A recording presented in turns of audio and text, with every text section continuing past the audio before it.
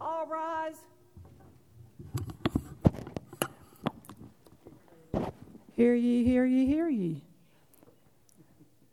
American Council of the Blind District Court is now in session. The Honorable Charles Navarrete presiding. May God save the United States and this honorable court. Be seated, please. Welcome. We're here today for the trial of Chris Bell versus Nanotech. You will be the jury for this trial.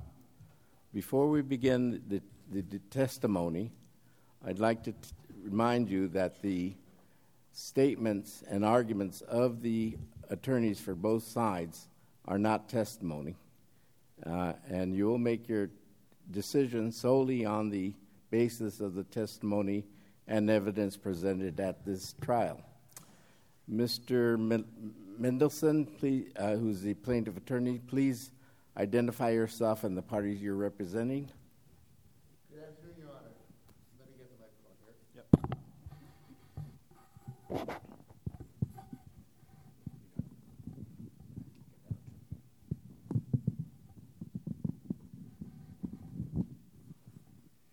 Good afternoon. My name is Stephen Mendelson. I am counsel for the plaintiff, Chris Bell, and I am representing Mr. Bell in this employment discrimination action against Nanotech Corporation. Will the defendant attorney introduce himself and your witnesses? Thank you, Your Honor. My name is Chris Prentice, and I represent Nanotech, and Nanotech is represented today by its CEO, Mr. Jim Crott, and Supervisor Stephen Blow. We also have an expert witness, Dave Adams. All right. Mr. Mendelson, do you have an opening statement? Yes, Your Honor. Thank you. Ladies and gentlemen of the jury, thank you for being here today. We will also have two witnesses. We will have Mr. Bell himself, who, in a certain sense, knows as much or more about this case as anyone, since it revolves around him. And we will have a forensic accountant, Mr. Fogel, who will talk to the financial resources of the company in relation to its claim that granting what we believe to be a reasonable accommodation that Mr. Bell needs in order to continue to do his job is, in fact, not a financial hardship, an undue hardship to the company. So let me tell you a little bit about this case as we see it. We believe this is a case of employment discrimination under the Americans with Disabilities Act. Mr. Bell was a long-time successful employee of Nanotech, doing high-level work and being paid a very good salary, which he earned and deserved. As we will show from the testimony, Mr. Bell had a very good record and was highly regarded by his company. Then something happened. Mr. Bell began to lose his sight and in due course lost his sight entirely. But Mr. Bell wanted to continue to work. He sought and received rehabilitation training so that he could adjust to life and work more effectively as a blind person. He succeeded remarkably well in that and was able to return to his job within a period of only 12 weeks. Not only did he adjust psychologically and emotionally to the devastating changes in his life brought about by blindness, but he also learned about assistive technology that would help him to do his job. And he was able to make recommendations to his employer for the kind of technology that he would need in order to continue doing his job as he had done it before, that is, at the same level of quality, at the same level of volume. Unfortunately, the technology that he had placed so much faith in did not prove adequate. And as we will see from the testimony, it became necessary to consider other options, other accommodations that might enable him to continue his work satisfactorily. His company was willing up to a point to make some accommodations, didn't, we will show, think through carefully what those might be, and eventually refused the accommodation of a skilled reader, which would have enabled, we believe, Mr. Bell to continue doing his job. We're going to try to show that the company's refusal was based on claims of economic hardship, which, given its nature and size and growth, are unjustified, and that the sole reason in the end that Mr. Bell was fired, and make no mistake, he was fired, that the sole reason for that was his blindness. Now, this case, yes, of course, is about Chris Bell and it's about Nanotech, but it's actually about a lot more. We live in a country where a good part of the workforce is aging, and many companies are called upon to decide how they're going to deal with veteran, skilled, valued employees who incur disabilities, mine is being a primary example of that situation. And companies have three ways to react.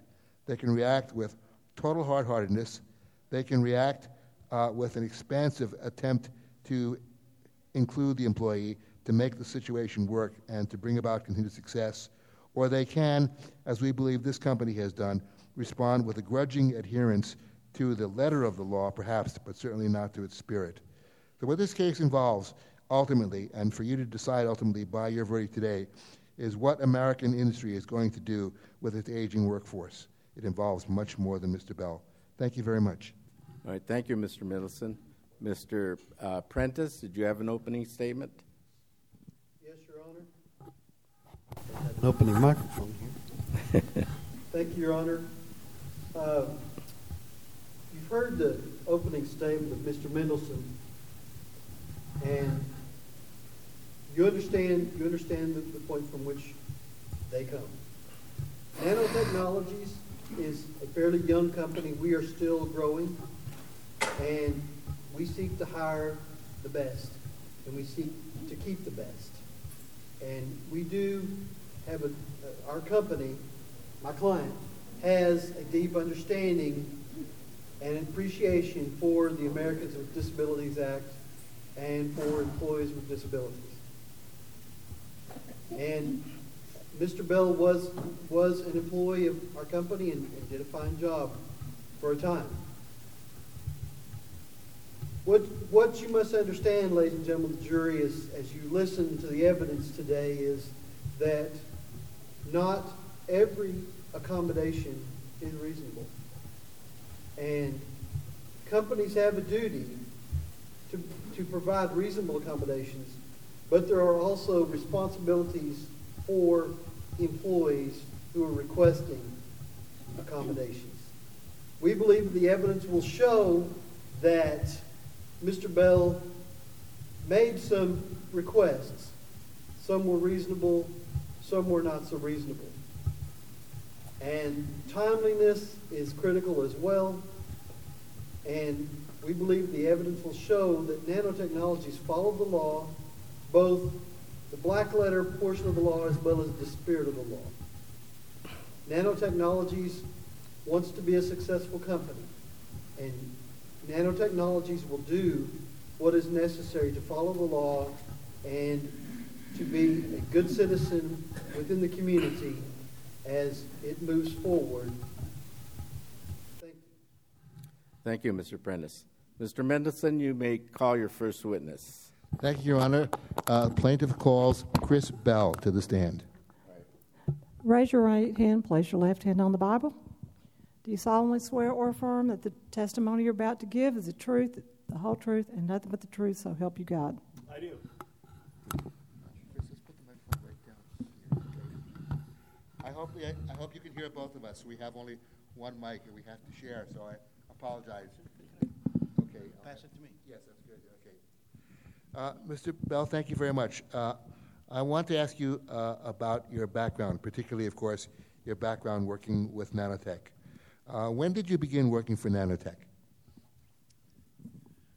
I began working for Nanotech in 2000, and let's see, when was it exactly? They fired me in 2016. I worked with them in 2011 is when I started. Thank you. And Mr. Bell, have you had occasion, I have here in my hand as an exhibit, a copy of your personnel file from Nanotech. Have you had an opportunity to review this file? Yes, I have, counsel. And am I correct in saying that the summary prepared by the company of this file indicates that in its view, up until the time of your loss of sight and your return to work, you were a very successful and indeed an exemplary employee? Yes, actually, my title before I got glaucoma and lost my sight was a senior manager of client relations. I made a base salary of $200,000 a year and was eligible based on new client acquisitions for up to a $50,000 bonus. So obviously, since I had worked there for all that time and they paid me a lot of money, I was doing a good job. Okay, but Mr. Bell, at some point, some things began to change. Tell us when you first began to experience vision loss and how long it took for that vision loss to resolve itself by degrees into total blindness. Well, glaucoma is an eye disease of a reduction in field of vision, and I didn't really realize I had glaucoma for a long time. And I went to an ophthalmologist in, I guess it was 2010 or so, and he diagnosed me with having glaucoma, and unfortunately it had progressed. I didn't really notice the loss of the field that much, but it wasn't anything that he could do at that point. So over a couple of years, I finally got to I had no vision as a result of that, and that was in around the beginning of 2016, which is the same year I was fired. So, Mr. Bell, after the point when your vision was substantially reduced or indeed extinguished, it became clear to you, did it become clear to you, and did it become clear to your employer that you could not continue working exactly as you had done before? Yes, my job as senior manager of client relations involved my having to review, among other things, all incoming correspondence and calls from clients as well as prospective clients. And to review that correspondence, which was highly technical. I have a master's degree in nanotechnology and an all-but dissertation in nanotechnology engineering. So I had to review this correspondence and these documents, and they were quite scientific. They had formula, patent information. They had spreadsheets and all kinds of technical details. And for a while, I could still do that work in a timely manner. So I had both a time response to do the production of the work and also a requirement for meeting the quantity. That is to say, things came in from clients and prospective clients, and we had to turn them around and get back to these people. And I could do that for a while, but once I essentially lost my central vision, I knew that I couldn't do it any longer, and I spoke to my supervisor and told him that I needed... Your Honor, I'm going to object narrative, but we'd ask that the question be done in question-answer format. Well, it's preliminary to the actual issue, so they may continue. Plaintiff may continue that matter until they get to the point where further on. It's overruled.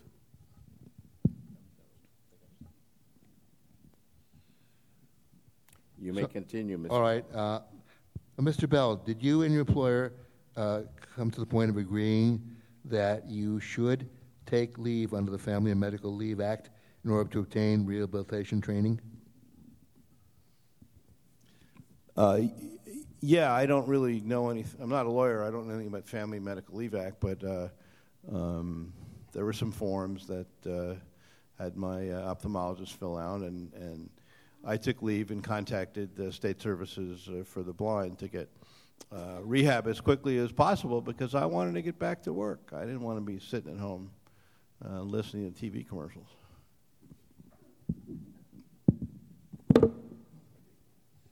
And Mr. Bell, you returned to work after about 12 weeks. Is that correct? Yes, that is correct. 12 weeks of leave. I learned some basic orientation and mobility skills. I learned a little Braille and how to use the screen reader called JAWS.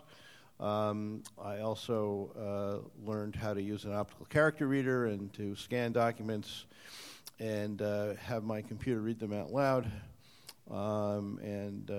So I needed those things in order to return to work, and so I requested in particular the JAWS software, OpenBook software, and a flatbook scanner, and an adequate computer to run that software.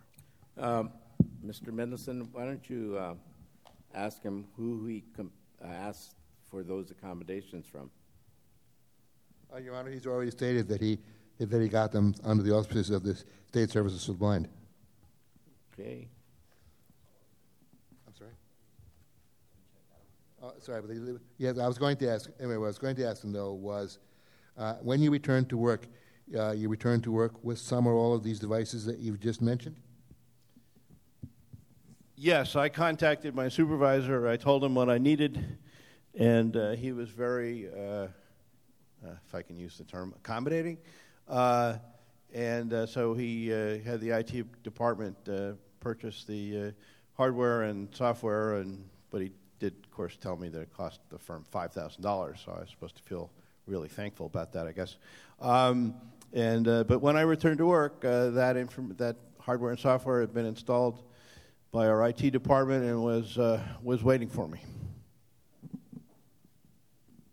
Mr. Bell, based on what you knew and on your training, you had every reason to believe and much reason to hope that the technology would facilitate your continued performance of your job, correct? I did, although on hindsight, we never really did any kind of trial run at work in the sense of making sure that all the technology worked and could read everything that would cross my desk. So it was sort of like, okay, here's your equipment, and here's the software, go to it. So I was, I didn't realize the limitations of the software and hardware, because that's not something that they did in rehab. Like they taught me how to use JAWS and how to use a scanner, and we scanned a newspaper article or some document or other, and that that was fine. But it wasn't like the stuff that I really had to do on the job. Mr. Bell, if your employer had requested that an outside entity be brought in to conduct a further job analysis, would you have objected to that? Of course not. I would have been happy to participate in anything that would allow me to get back to earn my six-figure salary. You betcha. So you got back to work, and things did not work out exactly as you planned. Tell us what problems you noticed.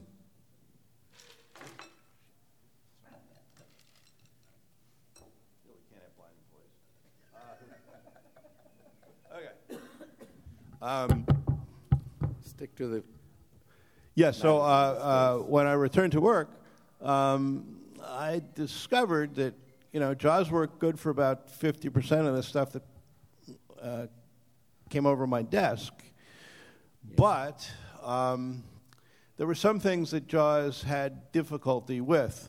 And that included pronunciation of chemical formulae and scientific notation. It included difficulty reading spreadsheets and graphs. It could scan a photograph, but obviously it wasn't going to be able to tell me what was in the photograph. So in the first week, I figured I could do I could read about half of the material that I had to and respond to that appropriately. But there was about half of it that could be half of the correspondence from a particular client that got into these spreadsheet and other areas, or it could have been a whole bit of correspondence from a particular client. But the bottom line was JAWS wouldn't, and the scanner wouldn't enable me to do all of it that came across my desk. I only could do about 50% of it, which I knew, wasn't good enough. Excuse me. If I could ask a member of the jury and audience to put their phones on a silent mode, that would be helpful. Thank you. Mr. Mendelson? So, Mr. Bell, I assume that you and your supervisor became aware of these problems at about the same time? Objection, leading the witness. Sustained. You can rephrase that, Mr. Mendelson. Mr. Bell, did your supervisor and yourself discuss these matters at a time close to your recognition of their existence? Yeah, I mean, in the first week when I realized that I was having this problem, I went to my supervisor and said, I didn't realize, but I really need a reader to read those things that JAWS cannot read or cannot read in a way that I can understand them. And in the first week, I went to him and talked to him, and he recognized I was having problems, and I made the request for a reader. And what was the company's response to that request? Well, initially, my supervisor was pretty cool to the idea. He said, he could appreciate my problems and he wanted to help, but he didn't really want to hire another person to have two people do one person's job. And so he wanted me to, see whether I could make it work. And I tried for the next 2 weeks to make it work, but, it didn't work out the way my supervisor had hoped. So tell us what happened next. Well, my supervisor came in after I was on the job for 2 weeks and yelled at me for not keeping up with my work, which really pissed me off. Mr. Bell, please refrain from using that type of vulgar language. All right, it really ticked me off because he knew what was going on, but somehow it's like he acted like I got the job on false pretenses, that I'd asked for JAWS in the flatbed scanner and open book and whatnot, and then was kind of not asking for what I really needed, which was the reader, until I'd come back to work. So it was like I was pulling a trick on him, and he was really pretty ticked off. He was sort of passive aggressive about it, He'd kind of grumble, and I really didn't. At that point, I started not to like the person, and it got worse as time went on, making little snide comments and kind of laughing at me behind my back and all that kind of stuff. And comments about can't have these crippled people coming in back to work. Objection, Your Honor, non-responsive to the question. Sustained. Mr. Mendelson, please ask your witness a question. Mr. Bell, at some point... Honor, I'd also ask that the court instruct the jury to disregard the last statements made by the plaintiff. Yes, please disregard the statements regarding the supervisor's reaction. It was a conclusion by the witness, and did not consider that as admissible evidence. Mr. Bell, at some point, though, the company did agree to hire a reader. Is that correct? Well, they agreed to hire a reader. They just hired somebody that couldn't read.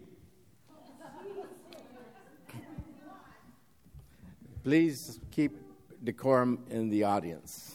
Were you given any input into the selection of the person they hired? Were you given a chance to interview the person or evaluate the person's skills before they were hired? No, it's like on Monday, one Monday this jerk shows up, and I found out they were paying him $12 an hour, and you get what you pay for. So I was willing to give him a shot, but I don't know whether he didn't finish high school or what the deal was, but reading chemical formulae and scientific notation and charts and graphs were just, he'd never seen that stuff before, and he didn't know how to read it. And so, it's one of those things where, if somebody's going to read stuff to you, you have to read it in a way that it's understandable and the way it's intended to be read. And this guy was useless from that perspective. Did you have any conversations with your supervisor regarding how well or poorly this individual was working out? Well, initially, I kind of felt bad because I knew that they really, hired this guy really reluctantly, and I knew the supervisor was not happy with me. And objection, speculation. Sustained. Well, the supervisor made it known to me Mr. that Bell, he was not happy. Excuse me, Mr. Bell. Yes. I've sustained the objection. Your counsel may ask additional questions. All right. At a certain point, Mr. Bell, did you go to your supervisor with a new or additional request? Yes, after he had complained about my quantity of work, and then we had this new guy that couldn't read what I had to read. I went to him and I said, "Look, I don't know where you found this guy, but obviously he's not qualified, and I need you to hire somebody that can read this stuff. And as near as I can figure, that means you need to hire a graduate student in nanotechnology, because that person would understand the terminology, understand the formula, be able to look at the photograph and tell me what was in the photograph and all that other stuff. But clearly, you can't just pay some dude $12 an hour who didn't have that education and expect him to come in and be a reader." And Mr. Bell, what did your supervisor say when you made this request? Well, he was. He wasn't a happy camper. He said, "We already hired your reader. You wanted a reader? You didn't tell me you wanted a reader initially. We got you the JAWS and we got you the scanner and everything, and you never said anything about a reader. And now all of a sudden, boom, you want a reader, and we didn't really want to do it, but you kind of forced us to, and now we hired your reader. Now you tell me that's no good." So I said, "I'm going to have to take it up with the owner of the company, and I'll get back to you." And Mr. Bell, subsequent to that, between that time and the time of your firing, did you ever personally talk to the owner of the company? No, I didn't talk to the owner personally. I was relating to the manager to whom I reported. So how long after this conversation were you dismissed? Well, I was dismissed the very next week. Was told by my supervisor that they checked it out, and they'd have to hire somebody for $40 an hour, and they weren't going to pay two people my salary and this other person's salary. It was just unduly burdensome on the company, and obviously I couldn't do the work, so they let me go. And Mr. Bell, did they give any additional grounds or make any additional allegations regarding the reasons for your dismissal, or was that solely what you were told? Well, that was solely what I was told. They said something about an undue hardship, and they said they were sorry things didn't work out, and that I was a good guy and it wasn't all my fault. But they had to have somebody that could do the whole job, and I couldn't do the whole job. Thank you. Do you know, Mr. Bell, whether or not someone has been hired to replace you in your position? Yeah, sure. I had friends in the company, and I checked on it, and they hired a sighted person to replace me. So they went from having one disabled person in their workforce, and they went to They went to zero, and that was that. At least they didn't fight my request for unemployment compensation, so I appreciated that. But otherwise, I felt like they were making they had enough money to hire that educated reader, and I could have done the job. Speculation. Overruled. Thank you, Mr. Bell. No further questions this time, of course. We reserve the right to do redirect examination as appropriate. Of course. Mr. Prentice, did you have any questions on cross-examination? Yes, Your Honor. Thank you. Mr. Bell, if you don't understand one of my questions, just let me know and I will rephrase it. Is that all right? Yes, sir. Now, first of all, you said that you worked for Nanotech for 5 years prior to your separation from employment. Is that correct? That's correct. 5 years and a couple of months during this time after I returned to work. Okay. And you testified that once you went through rehab, you requested Nanotech to purchase assistive technology for you, including a new computer, software, and hardware to assist you to do your job. Is that correct? That is correct. And your testimony was that they purchased everything that you requested. Is that correct? That is correct. Now, you also testified that the job that you came back to was the same job that you had before you lost your vision. Is that correct? Yes.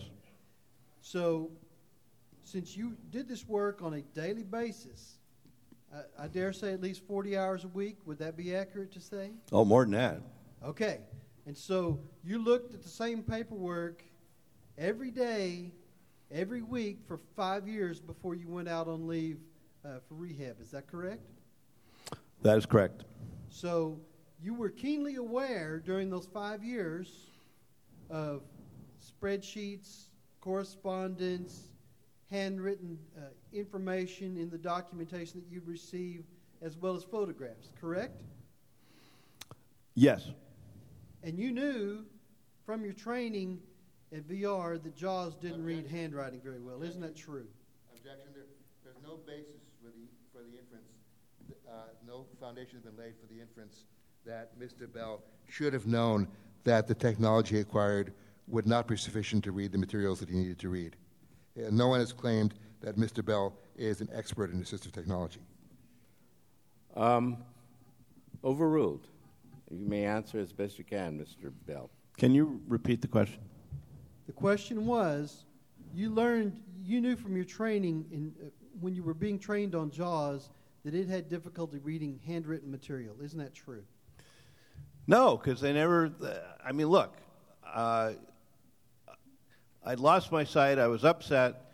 The Voc Rehab people said, "Oh, we got this. We got this screen reader thing and this scanner stuff." And they'd scan some stuff they had, but it's not like I had access to the confidential papers that I would actually have to use. Nobody tested me or tried in rehab the JAWS or the optical character reader on the actual stuff I had to do. So I went along with what they told me. I don't know. I'm not a professional assistive technology person. If they said this would help me, and so I believed them. I mean, what else was I supposed to do? Mr. Bell, were you trained in VR on how to use JAWS and the flatbed scanner with OpenBook? Yes, I was. And did your instructor tell you that the scanner and the OCR would handle certain documents better than other documents? No, he did not. Did you notice any difficulties when you were being trained with the scanner and the OpenBook, that there were some things that read better than others? No, really, I read everything that the rehab person gave to me by way of demonstrating what the software and the hardware could do. It never had a problem. I was really impressed. Now, you knew what kind of documentation you were going to have to read once you returned to work, didn't you? Yes. And you knew you knew how much there was to cover and how much work you'd need to do. Isn't that true? Yes. So you took it upon yourself. You assumed that just some assistive technology would be plenty for you to be able to jump back in and run at full speed. Isn't that true? Your Honor, I object. What basis? On two bases. Number one, the witness is being badgered. Number two, the questions are leading, actually, on three bases. And number three, the question presupposes that some foundation for Mr. Bell's expertise has been laid. He is not an expert witness, and no such foundation has been laid. Overruled. Mr. Bell, Yes. do you have an answer? Repeat the question. Mr. Bell, you assumed upon your return to work that with the assistive technology that was purchased for you, that you would be able to assume your duties and perform at the same level that you were at prior to leaving on FMLA. Isn't that true? No, sir. I made no such assumption. And you knew within the first couple of days that the scanner and the screen reader, and as well as the other equipment, was insufficient for you to perform the essential functions of your job, didn't you? Yeah, and I was ticked off and scared. But I thought it would work. And so you immediately contacted your supervisor and said, I need more, didn't you? I contacted my supervisor and asked for a reader. Okay, back up. You did that immediately, didn't you? Yeah, within the first day or 2 or 3 days while I was getting used to the equipment and seeing what came across my desk. Yeah, I had a couple of days in there I was trying to work it out. Actually, no, Mr. Bell, your testimony upon direct examination was that you waited a week. Do you recall that you said that? I waited some time, during my first week. Objection. What's your objection, sir? The distinction between 2 or 3 days and a week is trivial, and the question is asked only to appear to create a credibility problem that does not exist. Your Well, Honor, I would excuse object me. to his objection. It's not timely. The question's Okay, already been well, answered. in any event, that is the type of question for the jury to decide, whether it's a material misstatement or trivial. So the objection's overruled. Thank you, Your Honor. Now, Mr. Bell, did you go to your supervisor first saying you needed a reader, or did the supervisor come to you first and note a sizable downscaling of your quantity of work? Which happened first? No, I went immediately to my supervisor and asked for a reader, and he said no. He wasn't going to hire 2 people to do one person's job. Now, Mr. Bell, you just testified that you waited a week, and now you're saying it's immediately. Which is it? It was immediately after I made the request. He immediately turned me down. No, I'm talking about how quickly you never mind. Okay. Good So, choice. Once you requested a reader, was one subsequently provided to you? After a few weeks, probably 2 weeks, when I wasn't meeting the production quota, my supervisor came to me and said, I wasn't doing the job, and I said, well, yeah, I asked you for a reader, and you wouldn't give me one, and so he said he had to talk to the boss and his boss, and boss spelled backwards is double SOB, and. Mr. Your Bell. Honor, I object. It's non-responsive at this point. Yeah, Mr. Bell, just try to answer the question, and don't add the characterizations that you did that seem to indicate a vulgar type of opinion. I don't know. I thought most bosses were like that. I'm sorry, Your Honor. Mr. Bell, yeah, just answer the questions. Yeah, so he said he have to, take it up with the owner of the company, whether or not there was anything they could do by way of hiring me a reader, and he'd get back to me as soon as he could. Okay, Mr. Bell, was a reader hired? Yeah, there was this guy named Tony that they hired. And I'm not sure how much education Tony had Your actually Honor, had. object, non-responsive. That was Yeah. responsive. Mr. Bell, don't argue with Mr. Prentice. Just answer a question. I'm going. Yes, he hired a reader. Excuse me. All right. Damn fool couldn't read. But other than that, he Now, hired a Mr. reader. Bell, just answer the question. Stop adding the editorials. Well, it's true. He couldn't read. Mr. Bell, wait for the question.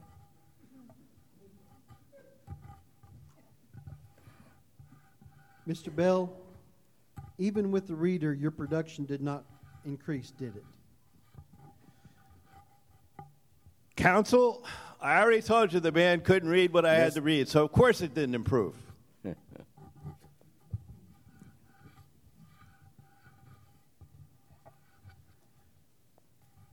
Mr. Bell, do you believe that any request for accommodation that you make should be granted by your employer? Well, I object. That calls for speculation of the rankest sort. Yes. Yeah, don't editorialize either. Sustained. Mr. Prentice? Thank you, Your Honor. I'll pass the witness. No further questions. All right, any redirect, Mr. Mendelson? Mr. Bell, if you had known when you returned to work that the technology that had been purchased for you would not suffice to meet your needs, what would you have done? Your Honor, I object speculation. Sustained. Mr. Bell, you requested a reader after determining that the technology would not meet your needs. Your Honor, objection leading. Overruled. Yes, as soon as I determined that, I had to, give it a shot for a couple of days to get used to JAWS and open book and whatnot, and to see what they could do and not do. But yeah, as soon as I realized that I was really screwed, I went and requested a reader. And Mr. Bell, as a general matter, is it fair to say this entire process has put you under a high degree of emotional strain? Your Honor, objection relevance. Sustained. It's not a trial for damages. No, Your Honor. The purpose of the question was to indicate... Sustained. You may ask another question. Mr. Bell, what are you doing now? Do you have employment, or how do you spend your time, your days? What do you do? Well, Your Honor, objection relevance. Sustained. Mr. Bell, you, in your encounters with your supervisor, you've quoted some of the things that he said. Did he shout at you? yeah, he did. The second time when he came to me after I'd asked for a reader, he turned me down, and then, I just tried to do as well as I could for 2 weeks, and that's when he came in and yelled at me and said, we spent $5,000 on all this equipment and software that you asked for, and now you can't do the job. It was a waste of money. And that's when I asked for the reader, and it really ticked him off. Mr. Bell, so far as you can recall, in your interactions with your supervisor, were you courteous and respectful? Of course I was courteous and respectful. What do you think? And Mr. Bell, do you believe, based on your professional experience, that if you had what you considered a suitable reader, you could have continued to perform the job at the necessary level of quality and quantity? Your Honor, objection speculation. Overruled. Mr. Bell? Yes, I believe that if I had a reader who is sufficiently educated and knowledgeable about nanotechnology to read the technical specifications that I was required to review and pass to the appropriate person, absolutely, I believe I could have done the job. I don't think I didn't have any question about it. And Mr. Bell, you were a long-term employee of nanotechnology. Did you have any a vestige potential stock ownership or ESOPs or other financial involvement with the company other than your salary? No, sir. Objection, relevance. Well, it should have been asked in the case in chief, but I'll allow it. Overruled. Okay. Well, I have no further questions at this time. Thank you. You want an answer or not, Mr.? Oh, I'm sorry. I thought you said that pardon me. Yes, I do want an answer. He doesn't have a choice. The answer is no. I just had health and life insurance. That's all I had. All right. Any further questions, Mr. Mendelson? Not at this time. Any recross, Mr. Prentice? Yes, Your Honor. Mr. Bell, you stated a few moments ago that you maintained a professional and courteous attitude with your supervisor throughout this process. Was that similar to the attitude that you've had here today in court? Excuse. Yeah, I'm going to sustain the objection because the jury can decide about his demeanor. Now, Mr. Bell, you stated earlier in direct testimony that you were making six figures, $200,000 to $250,000 a year over the 5 years that you worked for Nanotech. Is that correct? That is correct. And so when you requested that they hire a reader that was a grad student that would have been at the rate of $40 an hour, did you offer to help pay for that? Did I offer to help pay for that? Yes. Well, no, that's the disabled employee doesn't have to pay for their own accommodation. How bad did you want to keep your job? Excuse me? I wanted to keep my job, but if this law called the Americans with Disabilities Act or whatever the hell it was, that I didn't know much about, but if it entitled me to an accommodation, I don't see why I should have had to pay for it. The employer's obligation. Okay, that was my question. Was did you offer to help pay for it to help since they said no, I did not. He's answered it, and it's not overruled. I have no further questions of the witness, Your Honor. All right. Anything further from Mr. Bell, Mr. Mendelson? Yes,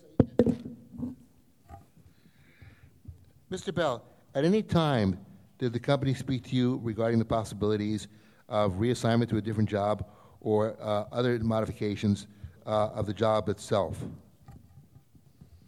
No, they never offered me any other employment option, and frankly, I'd recently heard of this thing called IRA, which I think would have enabled me to do the job without costing as much money as a graduate level reader. But the company wasn't. It was like they said, okay, we've done enough, we've tried, and sorry, don't let the door hit you on the butt when you leave.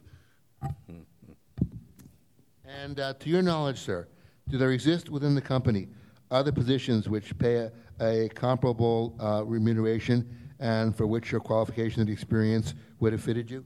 Your Honor, object relevance. It's highly relevant. It's highly relevant to the question of... Wait, Mr. Mendelson, for the ruling. I'll overrule the objection. The answer to your question is no. I didn't know what vacancies we had. The company was growing, and they recently bought out a competing firm. But I didn't have access to HR. I didn't know what jobs they had. Thank you. No further questions. Any recross? But I would say, Your Honor, if they had a job, Well, wait a minute, Mr. Bell. Just wait for Mr. Prentice to ask you questions. You're not authorized to speak on without a question. All right, Mr. I thought this was my case, but anyway. Well, you have to adhere to the rules of the court, too, Mr. Bell. All right, Mr. Prentice? No further questions. All right. Mr. Mendelson, did you have any other witnesses? We do, Your Honor. Please call your next witness. We will call Alter S. Fogel, our expert witness, forensic accountant. I believe that the plaintiff and defense have both stipulated to the expert qualifications of our respective economic analysts. Is that so correct, we will not Mr. go. Prentice? So stipulated, Your Honor. So we will Thank not you. go over either Mr. Fogel's or the defense accountant's credentials as a forensic accountant. Well, it was stipulated, Mr. Mendelson. Exactly. I'm explaining for the All right, we'll have why we Mr. will not go over them. Fogel sworn in. Yes. Yes, I'm here. Will they, you have, Sean. What happened to our bailiff? All right, I'll swear you in, Mr. Vogel. Please raise your right hand. Do you solemnly swear or affirm that the testimony you give at this hearing shall be the truth and nothing but the truth? I do.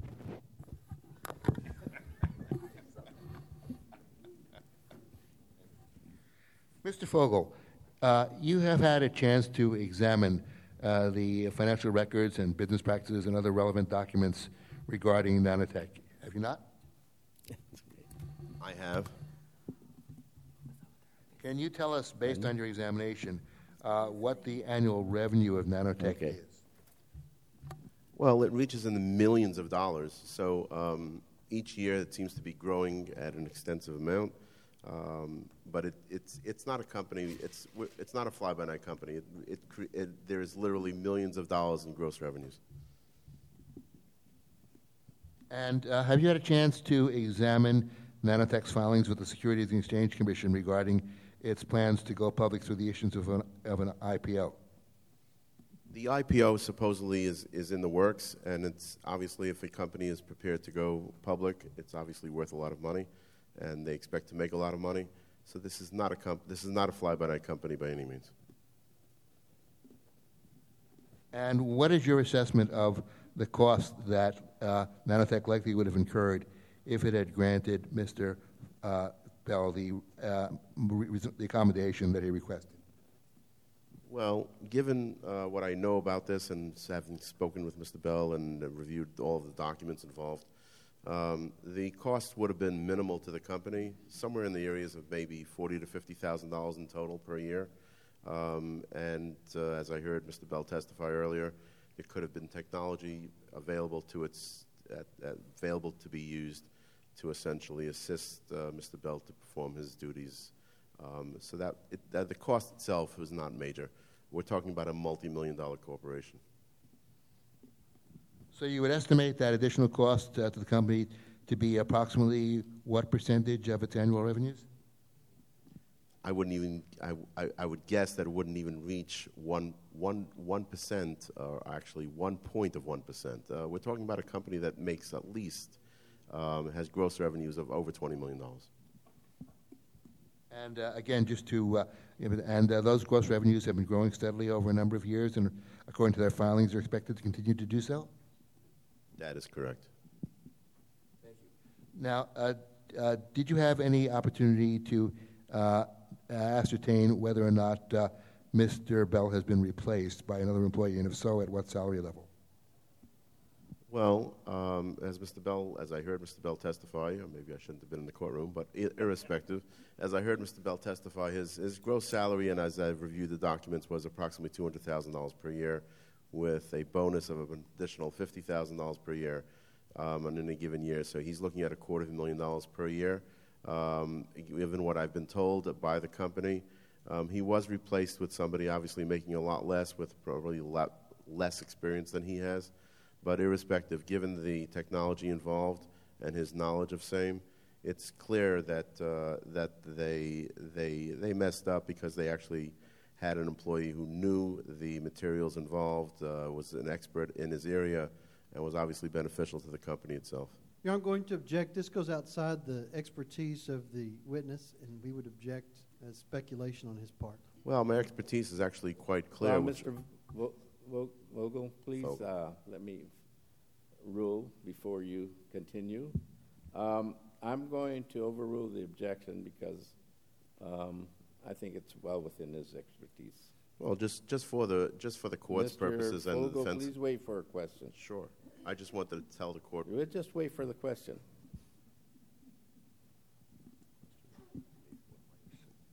I think that your expertise speaks for itself, and you're highly regarded in your field. But it is your assessment, then, Your based objection, Mr. Mendelson's testifying.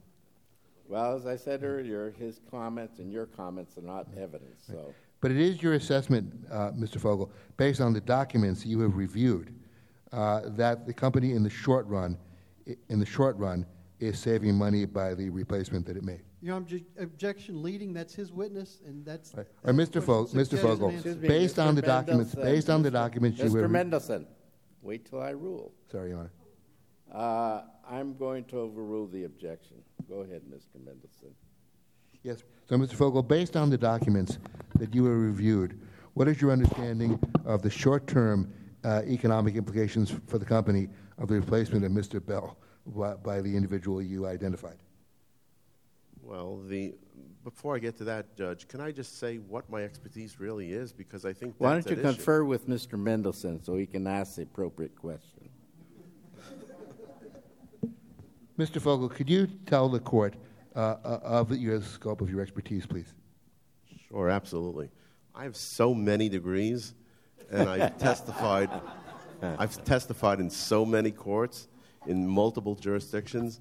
It began many years ago when I was an undergraduate at Columbia, and I had a double major in computer science and accounting. Objection, Then went Your on Honor. to We stipulated to the qualifications of the expert witnesses, and this is unnecessary. But I just want to tell you what my Sustained. No, experience Mr. is, Vo- and Mr. based on that, you would Mr. understand Vogel. how I got to my, Mr. experience. Vogel, Sure. please. The objection sustained because it was stipulated that you are an expert for the purposes of this trial. But of course, but all I'm suggesting Mr. Vogel, please wait for your counsel's questions. Mr. Fogel, you mentioned you have testified in other cases. Have you testified in cases involving similar issues, assessing undue hardship claims? yes, undue hardship is one of my expertise in the sense that, which I was about to say before I got rudely interrupted. Excuse me, Mr. Fogel. Not by You the want to court. be held in contempt? No, not by the court, by defense counsel. But I was about to say, Your Honor, is that in my graduate studies, I actually worked for in conjunction as a contract employee with the Department of Justice while the ADA was being passed. So I have extensive knowledge on the ADA, and then I went on to NYU, and I got a... Your Honor, object. We've stipulated to his expertise, and this is unnecessary. Well, isn't the jury... shouldn't Well, the jury hold hear- on, Mr. Vogel. You're not counsel today. You're a witness. So I'm going to overrule the objection since it's apparently useless to try to control this. Go ahead, Mr. Mendelson. Mr. Fogel, did you have discussions with the owner of Nanotech in connection with your work? Yes, I did. In the course of those discussions, and as a supplement to the documents you reviewed, did the Nanotech company ever explain to you the basis for their undue hardship claim? Actually, no. I couldn't find any undue hardship at all. As I mentioned earlier, this is a multi-million-dollar corporation whose assets whose revenue is extensive and is growing, and they have an IPO coming up, which is an initial public offering offered to the public, which means that they're making extensive amounts of monies. And this is nothing short of a company that just seemed to either openly discriminate against an individual or simply decided that they Your Honor, can replace... objection non-responsive to the question. I'm trying to answer the question. Well, hold on. I'll overrule that. I think that Mr. Fogel is considered an expert witness, and he's expressing his opinion. Thank you, Judge. Well, irrespective, the company itself either clearly violated the ADA by terminating this individual who was highly qualified to do the position, and the person that they replaced him with was a kid out of school. He didn't know anything. Objection, speculation. Overruled. Mr. Fogel, have you been paid a fee to testify here today? Well, I can honestly say each and every time I've come to court, I'm paid a fee. So it's not that your fee is different than any other fee, but the reality is that my time and my expertise is of value, and obviously it costs money to hire an expert, But I've testified for so many times, both on the plaintiff side and the defendant side. So when I review documents, obviously, I have more knowledge than most people out there, and therefore I give an expert opinion based on what I know and what I see. And Mr. Vogel, roughly what percentage of your annual income is derived from fees derived from reviewing or testifying on behalf of plaintiffs? Objection, relevance. Sustained. I have no further questions, Your Honor. All right, At Mr. this Prentice. time, we may reserve the right to redirect later. Yes, of course. Mr. Prentice? Mr. Fogel, what is your fee for testifying here today? Well, do you want to? Overruled. Do you want to know the hourly rate or the total amount? What is the total amount you're being paid to appear here today and for compiling the information that you've reviewed to be prepared for this hearing today? Well, obviously, it's a billable hourly rate, and we're not done here yet. But the reality is that I'm paid just comparable to most experts. Mr. Fogel, please answer the question. I'm sorry. My hourly rate is $750 an hour. And to date, how many hours have you accrued on this case? Last time I checked, probably about 50 hours. Okay.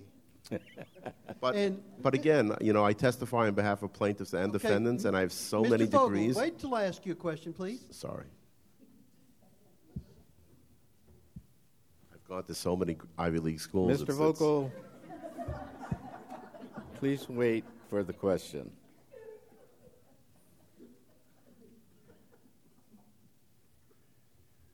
Mr. Prentice, do you have a Mr. question? Fogel, how much time did you spend visiting with Mr. Bell? Mr. Bell and I, we spoke for, I would say, about 5-6 hours. And how much time did you spend speaking to his counsel, Mr. Mendelson?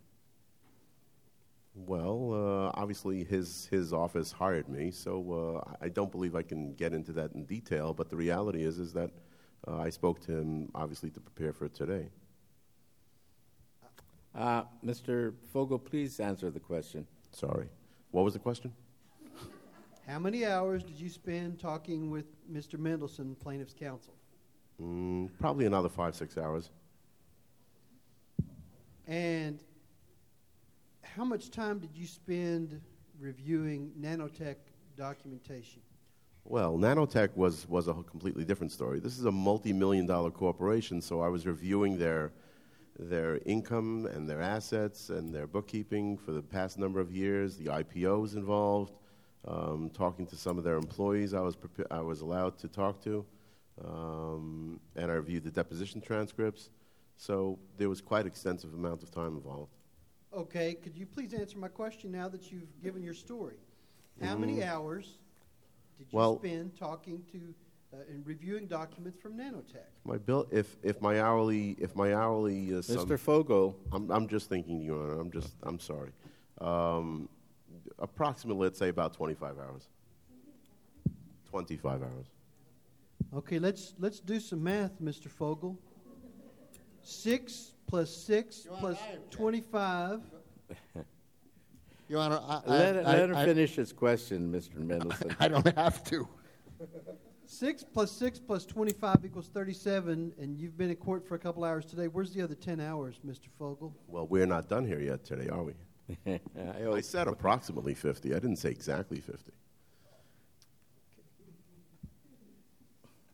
And Mr. Fogel, you've made numerous references to IPOs. There's been no IPO filed by Nanotech, has there? They have filed. Well, to the best of my knowledge, they're in the midst of doing so. So what I'm suggesting is that this is a company on the rise with a significant amount of revenue.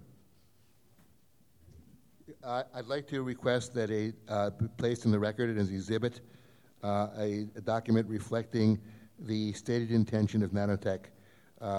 We can develop those facts from the owner when he testifies. Normally I would have done so, Your Honor, but Mr. Prentice has brought that matter forward, and it should be done now. No, let's move along. We're getting kind of out of our time limits. Okay, Mr. Prentice? Mr. Fogel, did you sit in on any board meetings of Nanotech? I wasn't actually allowed to do that. Okay, that's a yes or no question. So the Well, answer that's would be what he no. said, Is no. that correct? The answer is no. And so you don't know what other plans Nanotech has with regard to how they plan to spend their funds that they may or may not have available. Well, if you had bothered to listen to my expertise and how I got there, Mr. Fogel, don't argue with Mr. Prentice. Just I'm- answer the question. Your Honor, I have extensive. Just answer the question. I have colleagues on the Just wall. answer the question, sir. Well, I'm trying to, Judge. What I'm suggesting is Try that harder. I'm trying. My knowledge of Wall Street is actually quite extensive, and I actually called colleagues and friends, and they actually are aware that there's an IPO pending for this company. So that's how I'm aware of it. I have no further questions. Thank you. Any redirect, Mr. Mendelson? No, Your Honor. All right. Do you have any other witnesses, Mr. Mendelson? We do not. The plaintiff rests. All right. Mr. Prentice, call your first witness. Would call Stephen Blow to the stand.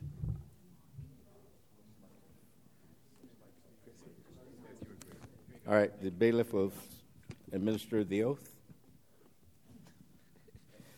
Place your left hand on the Bible, raise your right hand. Do you solemnly swear or affirm the testimony you're about to give is the truth, the whole truth, and nothing but the truth, so help you God? I do. All right, Mr. Prentice. Please state your name for the record and the members of the jury. Stephen Blow. Mr. Blow, how are you employed? I'm employed as the supervisor of client relations at Nanotechnologies. And how long have you been so employed? For 10 years. And what is your position with the company? Supervisor of client relations. I supervise all the various managers and senior managers in the client relations department. And for a time, were you the supervisor for Mr. Bell? Yes, actually, from the time he was hired to the time he was let go, I was his supervisor.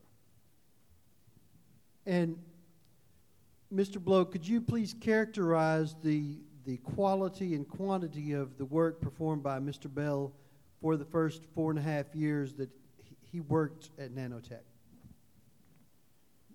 Well, the quality was good.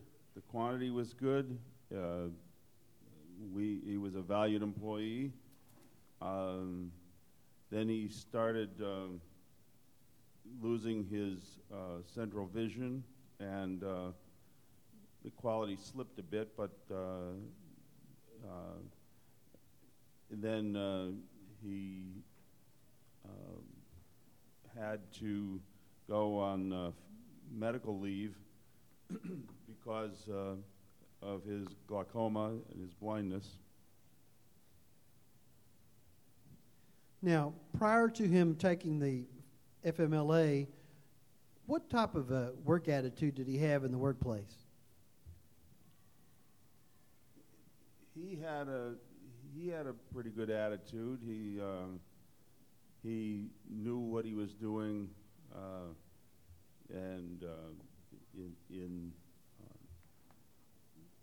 with his job, and was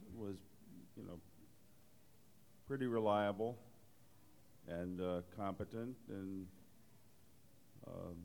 not a bad sort. Now, he testified on direct examination that his salary was approximately $200,000 a year, with the potential of having bonuses of up to $50,000. Is that information accurate? It is, of course. It increased from a little less than that at the beginning to that toward the end. That doesn't include fringe benefits and those kind of employer kind of contributions, et cetera, et cetera. Now, Mr. Blow, as a supervisor, you are part of the HR system of Nanotech. Is that correct? Well, yes, as a supervisor, all the supervisors are trained to deal with HR situations and trained concerning the Americans with Disabilities Act compliance. And you're also trained with regard to FMLA and all other HR type issues that come up with regard to the people that you supervise. Is that correct? Well, we have an HR department, but all the supervisors have some training, yes. Now, prior to Mr. Bell returning to work after his or during his FMLA time, did he make a request for some accommodations in order to return to work? Yes, he called and said that he had learned through his vocational rehabilitation about some technology that he thought he would need, assistive technology, a screen reader called JAWS, and a printer and a scanner with open book software. Were you familiar with this type of adaptive technology? No, not intimately. I might have heard the name before, but I didn't really know a lot about it. He was the one that said that this was what he needed and told me a little bit about what it did. And so I went to the owner and discussed it. And did your supervisor and the owner of the company, did he ultimately agree to purchase the exact items requested by Mr. Bell? Yes, he did. And what did the company spend on these special requests? I believe it was $5,000. Now, was that equipment present at his workstation when he returned to work? Yes, the IT department had purchased it for the company and set it up and had it ready for him when he returned to work, so he could, hit the ground running. At that point, Mr. Blow, was it your opinion that Mr. Bell would be able to return and perform at the same level he was at prior to his taking leave? Well, it was my assumption based on what he said that he needed. I figured he knew what he was talking about, and that he was making the accommodation request. So I thought that that's what he needed, and assumed that would give him the assistance that he needed to perform to do the quality and quantity of work. Mr. Blow, how soon was it after he returned to work that you noted that his work was slipping? Well, Mr. Bell kind of had the timing wrong. He spent about 2 weeks, and I gave him some time, about 2 weeks, when from the time he returned to work, to get up to speed, and but by the end of the 2 weeks, I went and talked with him about that situation, because the quality of the work that he did was there, but the quantity wasn't. When he could do the work, the quality was still there, but the quantity just had slipped quite a bit. So, Mr. Blow, are you saying that you went to him first and he didn't come to you first? Yes, that's what I'm saying. Mr. Bell kind of had the timing wrong on that. I went and asked him what was going on, asked him about the technology that he had asked for, and told him that I thought that he should by now have the quantity up to the level that it should be at. How did Mr. Bell respond to you, and be as specific as you can? Well, he told me that the problems with the technology, that he couldn't read everything, and that he couldn't read the screen reader, couldn't read certain graphics, and the scanner couldn't handle handwritten notes and certain things, and so he asked for. He said he thought he could get his quantity up if he had a reader. So, how would you describe his attitude at this point? Well, The plaintiff's attitude is not an issue in this case. The issue in this case is undue hardship as specified in the pleadings and the depositions and in all the other prior proceedings leading up to this point. The attitude is not in question. Excuse me. It certainly goes to the issue of credibility, though. Overruled. He was getting a little frustrated, and I think frustrated with the company, figuring that the company should have known better. But he was the one that made the request. The company got him exactly what he wanted, what he asked for, and then he asked for a reader. So I was a little concerned that he couldn't do the job, and he was getting demanding. Nevertheless, we did get a reader.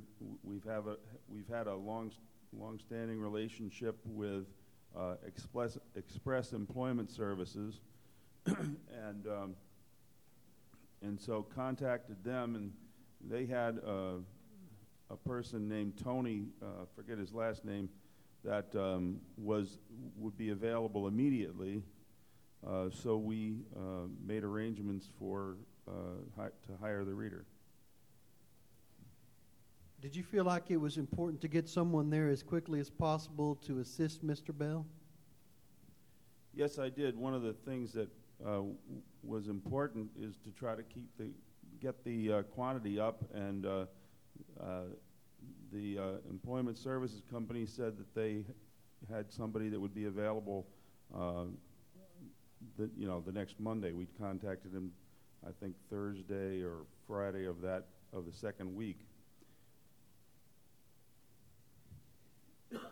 And was Tony highly recommended by Express?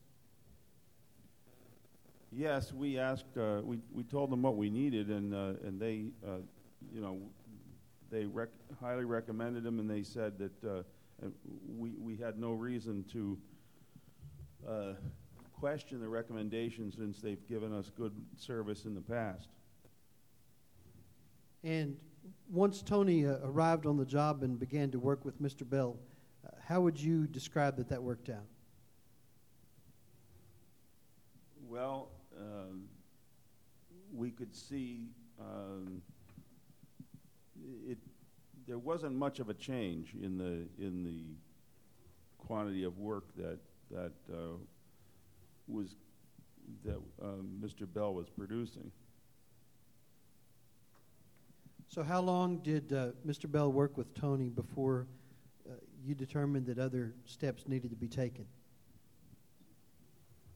Well, if I recall correctly, within a week or so, he came and said, "This isn't working out. I need a reader." I need a qualified, educated reader, not this jerk.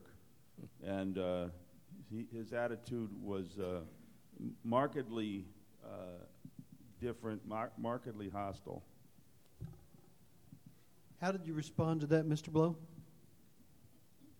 Well, he said that he needed somebody at the graduate level, and I said that, for that kind of an expense, I didn't know exactly how much it would be, but I said we would check, and I would have to contact the owner and talk with him, and so that's what we did. And once you contacted the owner, you talked with Mr. Crott, is that correct? Yes, I did. And what was Mr. Crott's response? Well, he checked. He had someone check, or he checked into it, and said that that a graduate student would cost $40 an hour, and that was what Mr. Bell had asked for, and he just said he didn't think he could swing that, given the financial condition of the company at this moment. So he directed me to let Mr. Bell go. So did you subsequently terminate the employment of Mr. Bell after this? Yes, I did. Mr. Blow, did in your opinion, as the supervisor for Mr. Bell, did you endeavor to make accommodations for Mr. Bell's disability? Yes, we certainly did. I certainly did, and the company certainly did. We're a company that cares about our employees, and I've been there 10 years, and we certainly tried to accommodate Mr. Bell's request. We got him everything he said he needed. We got him the hardware and software initially. Then we got him a reader that came highly recommended from our the employment services company that we've used for a number of years. And then it was only when he demanded a graduate student at a significantly higher rate of $40 an hour. And of course, then there would be fringe benefits and all that on top of all that. That the company said it couldn't do that. That was an undue hardship. I'll pass the witness, Your Honor. All right, Mr. Mendelson, did you have any cross-examination? Yes. Thank you for being here today, Mr. Blow. I'm sure. Can you tell us that when you contacted Express regarding the hiring of the reader, did you specify to them any reading level or any particular qualifications or experience that might be needed? Well, they've worked with us before, and I told them that we needed somebody that was qualified that could read complex documents. They knew that we were a nanotechnology company. I'm not sure if I specifically mentioned all the formulas and so on, but they knew that that Mr. Bell was a manager of client relations, and they knew that we were a nanotechnology company. Mm-hmm. And after Tony came to work, did you ever have occasion to sit in and observe him and Mr. Bell working together? Trying to think if I did. I know I was in the office. I did see Tony walking around the office and talking to folks, and just assumed that it was his break time that Bell didn't need him at that point. I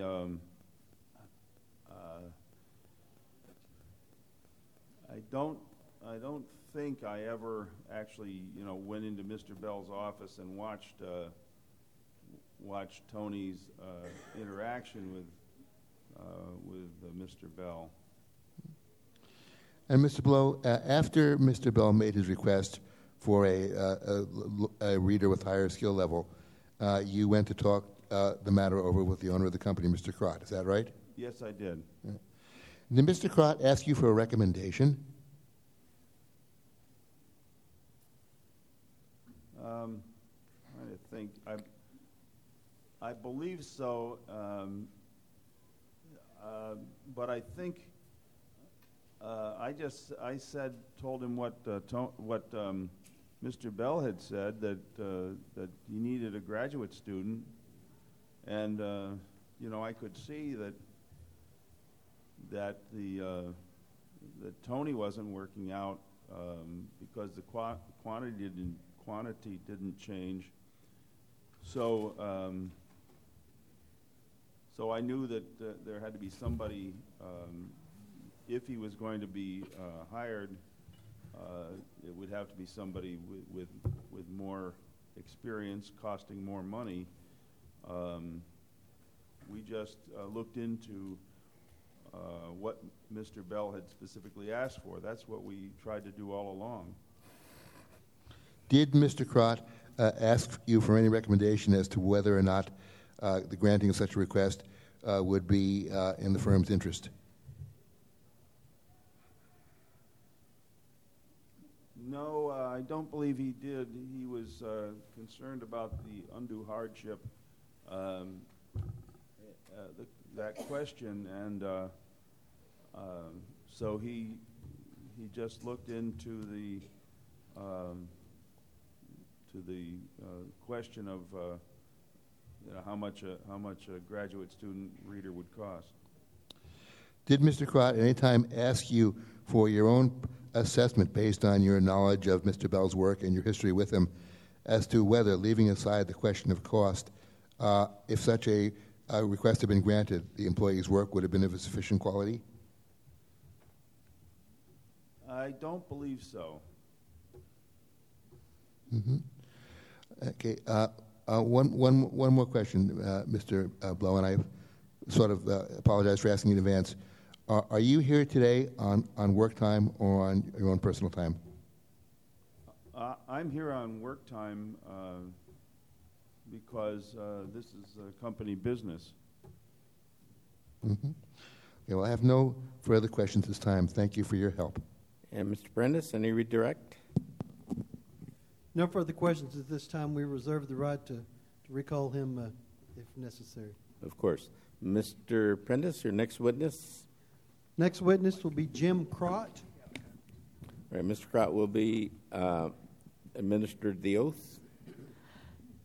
Place your left hand on the Bible, raise your right hand.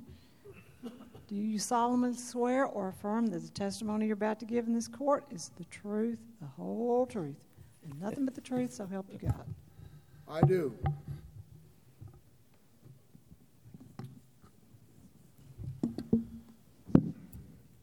State your name for the record. James K. Crott, Esquire. Have order.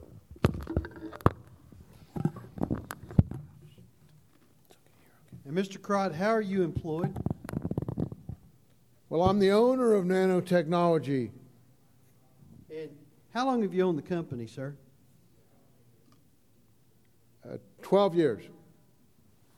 And what type of business does Nanotech do? Well,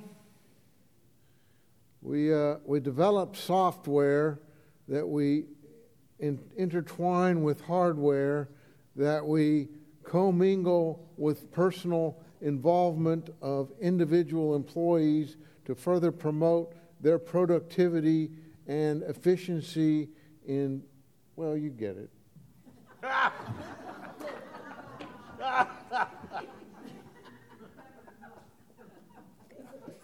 And Mr. Crott, is Stephen Blow one of your employees? Yes, he certainly is.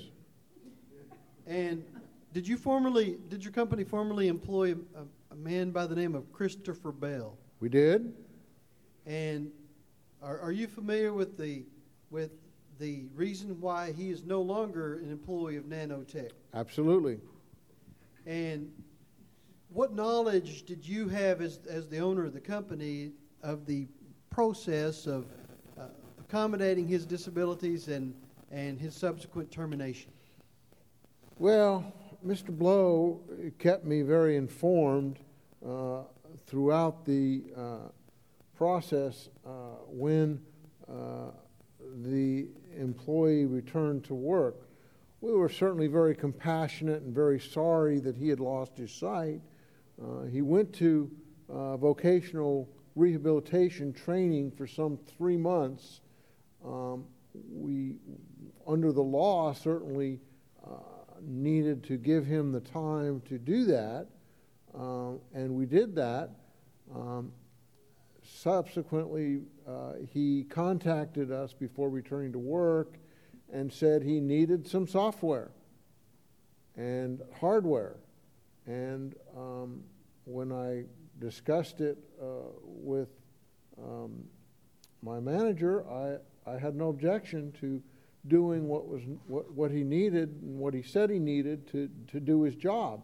He was a $200,000 a year plus employee, and we certainly had valued him as an employee in the past, and were expecting that he would return and be competent and capable to perform his job duties.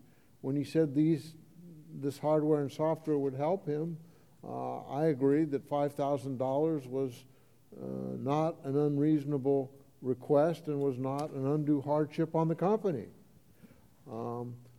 Then we had a discussion later on when he still wasn't performing. We were still paying him $200,000 a year. He wasn't performing up to snuff at all, and he said he would perform better if the company got him a reader. And so did you get him a reader? We got him a reader. We went to our personnel provider and said we needed a reader, and they came back with Tony, and we brought him in, and they started to work together. We gave him the latitude that we thought the employee would be able to supervise and work with Tony, but evidently, I guess after I watched today, I could understand he couldn't get along with Tony, and they were constantly at it and bickered and whatever, so it wasn't a great relationship. So when it came time, when Mr. Blow came back to you, did he talk to you about the subsequent request by Mr. Bell to hire a graduate student in that had a background in nanotechnologies? Well, he did. He certainly did. And I made some inquiry and determined that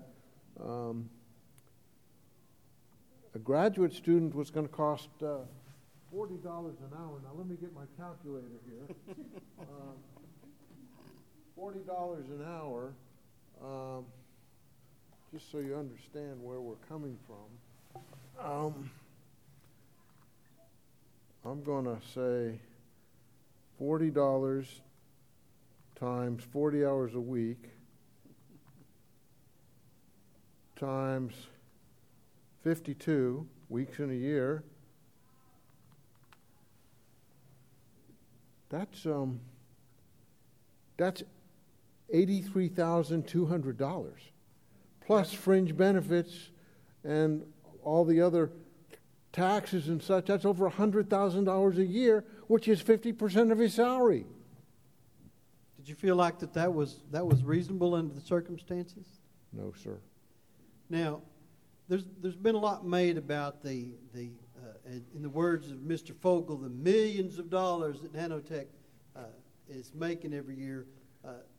Do you have just unlimited amounts of cash just sitting around the office that you can throw $83,200 at a reader and whatever else that Mr. Bell or some other employee would come up with next? No, sir. No, sir. We, if we have that kind of cash sitting around, I'm not aware of it. It's certainly not in my end of the year disbursements. We're not profit making yet. We keep trying, but we have not yet crossed that line. So I don't know where this accountant gets his information from, but he said $40 an hour was $40,000 a year, and it's really over $100,000 a year. So that very much tells me that he's not reliable. Well, seems like he said he went to school somewhere up in the Northeast. Maybe he just didn't get a good education. Mr. Mendelson? Mr. Mendelson? Control your client. Your Honor, Mr. Crott. my client has said nothing. I, however, wish to object to this line of questioning. The expertise of the witness has already been stipulated to, and this is an attempt to undermine that stipulation. If the defense wishes to withdraw its stipulation as to our expert, we will obviously consider his expert as well. Well, it's kind of late to do that now, so I'm going to... I'll move on, Your Honor. The objection, and it's up to the jury to decide whether to credit that expert witness or not. Mr. Crott, are you familiar with the Americans with Disabilities Act? Yes, I am. And are you familiar with other laws that protect employees in protected classes? I believe I am. And is it your company's position that you believe these laws are in place for a good reason? Absolutely. And is it your company's position, as you being the representative for your company, is it your company's position that you followed the law with respect to Mr. Bell? I believe we did. We made every attempt to meet his requests for accommodations. We bought the equipment. We installed the equipment. We hired a reader, but to pay this employee, in essence, over $300,000 a year, $325,000 with fringes probably, the position didn't justify it, and it would have been an undue hardship on our company. Do you have the cash reserves available to be able to cover that for one employee? I have the cash reserves. That was not critical to my thinking. If I had 5 employees that needed the same thing, I would not have the cash reserves. I had the cash reserves, but the point is, it's an undue hardship on our economic structure when we're trying to become profitable and turn the profit line. We were willing to go so far. I think $12 an hour with fringes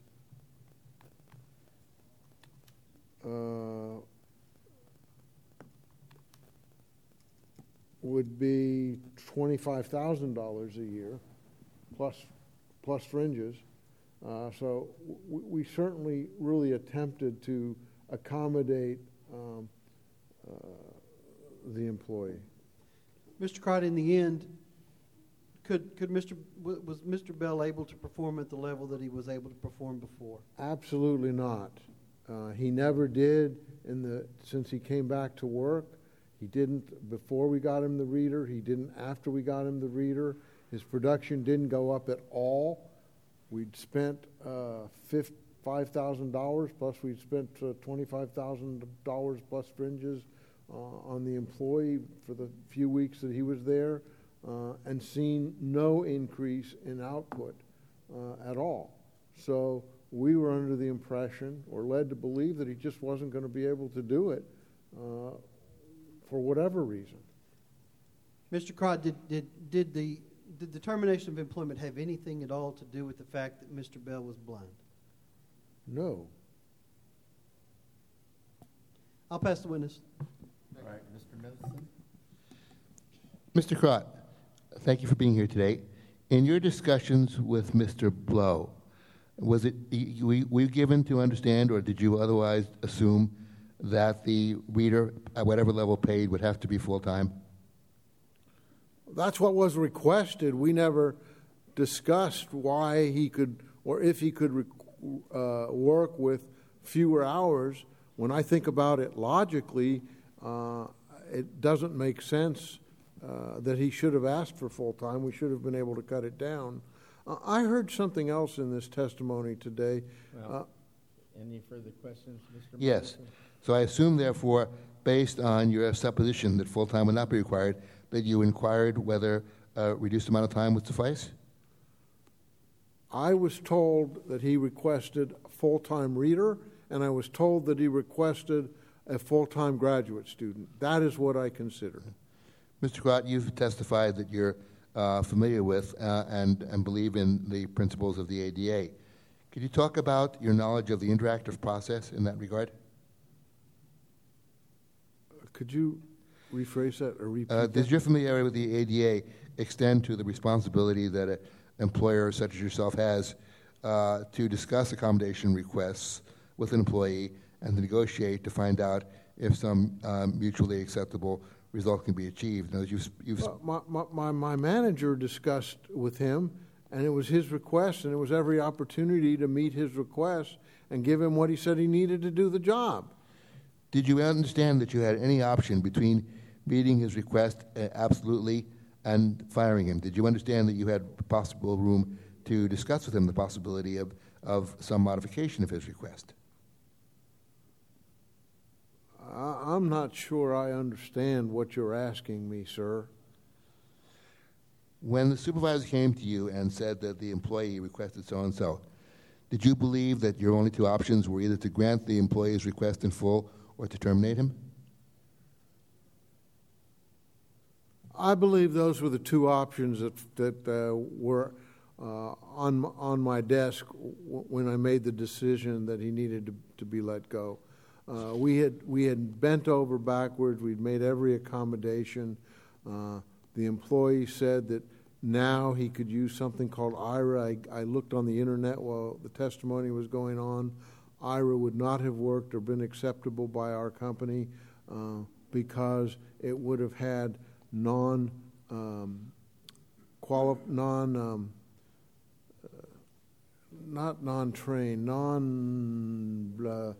employees, people reading the material to Mr. Bell that didn't have the confidentiality protections or could otherwise read our documents, which in many instances are private, privileged, and or confidential. So we couldn't have had at will just other people from the outside looking at his work and reading it to him without violating our requirements of confidentiality and other such. So from your standpoint, there would have been no point to try to negotiate the number of hours because you couldn't have accommodated him at any number of hours. No, we made every attempt to accommodate him with the full-time reader. He indicated he wanted more than that. Everything we gave him was never enough. And, with an employee that becomes disgruntled and demanding, you can go so far. Had this employee indicated a willingness to maybe help us meet this $125,000 a year or $100,000 a year obligation, maybe we could have worked something out, but I didn't initiate that. I didn't think it was my job. But why did the same issues of confidentiality and proper security vetting that you said would have applied to someone hired at the employer's request not earlier also apply to Tony? It did apply to Tony. He was vetted. He went through our process of employment. He signed confidentiality agreements, and he was absolutely approved to look at our records, look at our documents, and read them to Tony. So then you had experience finding someone who would meet your security requirements. What was that? So therefore you had experience in finding someone who would meet your security requirements. Well, every employee that we hire has to meet the security requirement and go through the necessary steps of signing confidentiality agreements and stuff. So, yes, all of our employees do that, but if you used IRA, you would have no handle on who looked at your documents, what they looked at, what they didn't look at. Even though their employees are required to sign certain agreements, we can't just have people that we have no control over looking at our documents. It wouldn't work. Granted, but you do not understand that the specific recommendation being made is to IRA. Let me ask you whether you considered or discussed with your supervisor the possibility of reassignment to another position within the company. No, we did not discuss that. We were never asked if he wanted a different job, so we did not discuss that. You did not regard it as appropriate or within your sphere of responsibility or even permissible for you to initiate such discussions? I certainly would have entertained such discussions. I did not think I needed to initiate them. Did you regard it as outside the scope of your authority to initiate them? No, sir. Did you regard them as potentially violative of the ADA for you to initiate them? No, sir. So your decision not to initiate them was based upon? I didn't make a decision not to initiate them, sir. I just didn't initiate them. I see. Let me ask you something, Mr. Crott. Did you personally know Mr. Bell? I'd met him in the coffee room. I'd passed him in the men's room. I knew him. So he worked for you for 5 years, but you never actually had any kind of extended discussion? Or do you know how many employees I have? How many do you have? Wait for the question. Don't ask. How many employees do you have? 750. And how many of them have you had what you would regard as any personal conversation with? Objection, relevance. I'll sustain the objection. All right. Yes, we're going to come to that. Now, based on your size of your company and this large number of employees, and based on your adherence to and admiration for the ADA, I'd like to talk about your experience owning a company, which obviously is required by law to operate under the ADA. So can you tell me about some other reasonable accommodation requests that you have dealt with in the past and Objection, how you've... relevance. No, Your Honor. This... I overruled it, Mr. Mendelson. Continue. You mean you sustained it? I said overruled. Oh, I misheard you. I'm sorry, Your Honor. Thank you. We need to ask you, sir, could you tell us about other reasonable accommodation requests from among your large stable of employees that you've dealt with over the years, and a little bit about how you've approached them? Well, I didn't research this before I came, and I do lots of things and sign lots of papers, and I can tell you that we have made some accommodations over the course of the years with employees as they needed them, but we've never been in a position where somebody asked for a $100,000 a year plus helper when they were making $200,000 a year. So, Mr. Crott, do you have a bright line that is, say, if an accommodation cost more than X percent of an employee's salary, you would automatically reject it? Absolutely not. And yet you've made frequent references to the proportional relationship between the arguable cost of the reader and the employee's salary. So I assume that percentage threshold has some meaning to you, sir? Well, I have made the comparison because I think that talking about the accommodation as being insignificant or expected is patently unfair. $1,000 employee with $100,000 accommodation is not incidental and would in fact constitute an undue hardship on the company. Mr. Crott, when Mr. Blow came to you with the request for the upgraded reader, did you ask Mr. Blow his opinion of whether, leaving aside the question of cost for the moment, whether if such a request were granted, the productivity might return to its previous and desired levels? I don't recall that discussion. I certainly didn't know. We had relied on the employee 2 previous times for what he said would work, and in fact his performance was 50% below normal. So we had no reason at that point in time to believe that this type of reader would necessarily improve his performance to the point where it was when he went on leave. So you were operating on the basis of what we'll call a 3 strikes you're out principle? No, sir. So you disbelieved Mr. Bell's claim that if he had a reader of suitable skill level, he could perform at the required level. Is that what you're saying?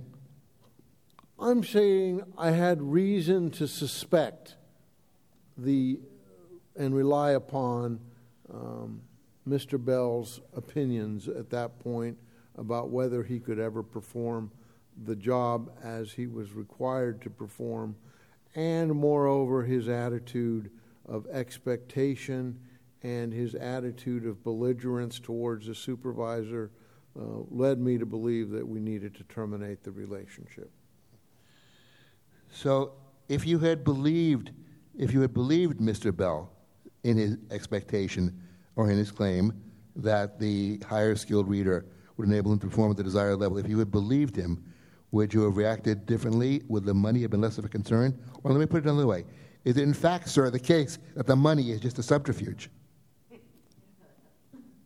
Your Honor, there's a compound question in there, and there's also some asking for speculation. I'm going to object. Okay. Sustained.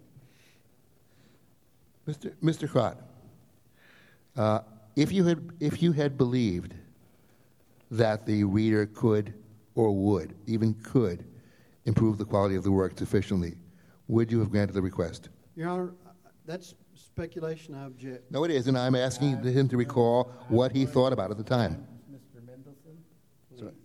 I'm going to sustain the objection. All right. Ask another question. Mr. Crott, what is the gross revenue of your firm? Company. The gross revenue is significant. I mean, it's enough to pay 750 employees. I think the number was around 10 million. But there's no profit in the company, so the gross revenue doesn't tell the whole story. The fact is that we are not a profit-making entity yet.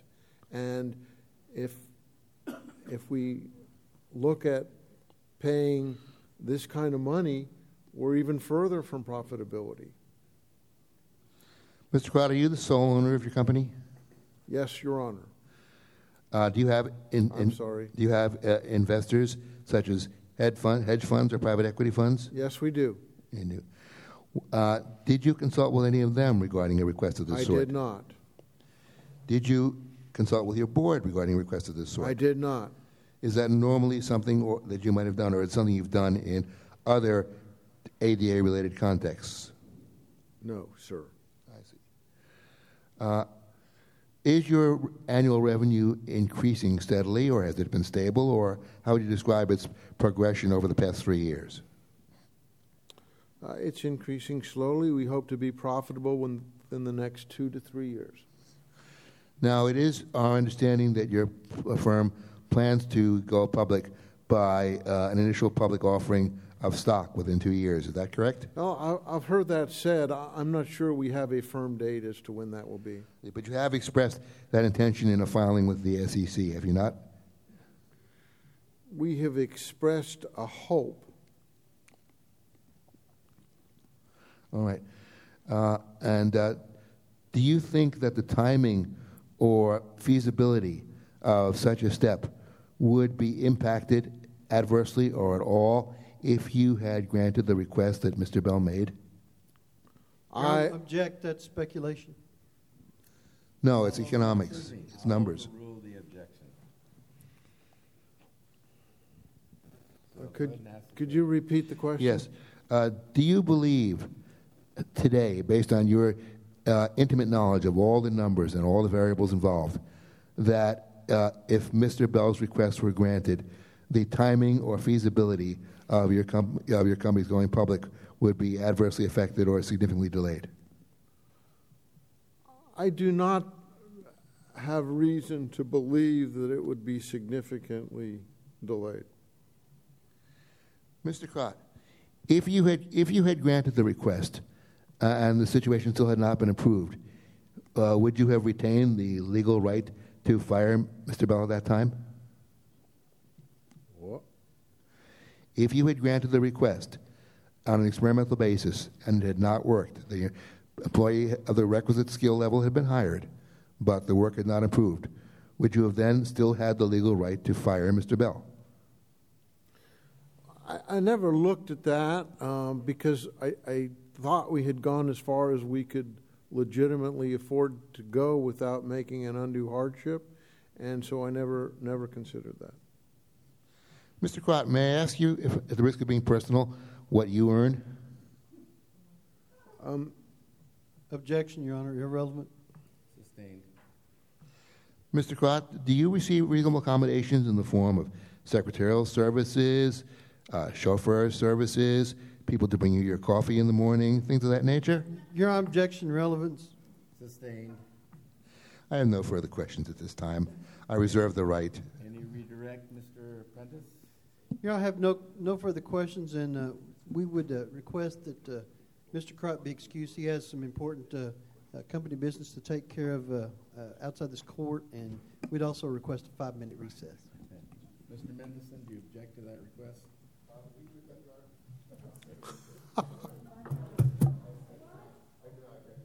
All right, we're in recess for 5 minutes. Thank you. Yeah? Pardon me? Is Prentice back? Yeah, I don't think Prentice is back yet.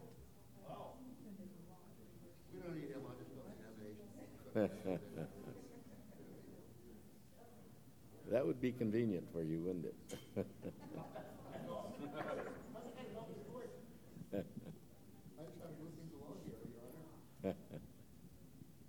So am I. While we're waiting for counsel for the defendant, I heard some reaction about what Mr. Fogel was charging, and I can tell you, I mean. Well, you know, let's keep this as. No, Chris, let's keep this on the record as much as possible. No, I just wanted to. This.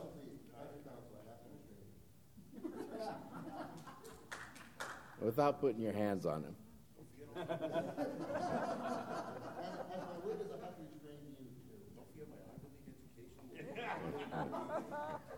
Well, there's a stipulation, Fogel. If you didn't want to have a if you didn't want to have a stipulation, you shouldn't have. Huh? You said actually after me, and I didn't agree for my way. 50 hours. Come on, you will include travel time.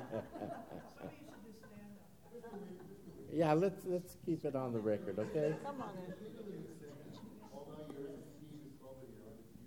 Come on in. All right,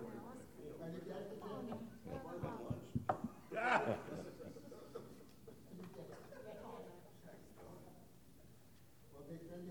You know, these conversations we're having now are not part of the record, and you should not consider them in making your decision.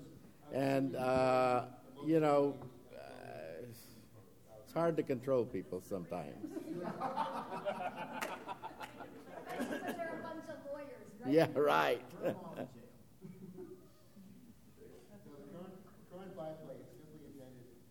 Yeah, and it's also hard to control the attorneys, too. All right, is Prentice back yet? He's walking in the room. All right. And is Dave back? Yep. All right. We're back. We're back on the record. Mr. Prentice, your next witness. Defense would call Dave Adams. Mr. Adams, you're going to be administered the oath. Raise your right hand, place your left hand on the Bible. Do you solemnly swear the truth about testimony you're about to give is the truth, the whole truth, and nothing but the truth, so help you God? Unlike some prior witnesses, yes.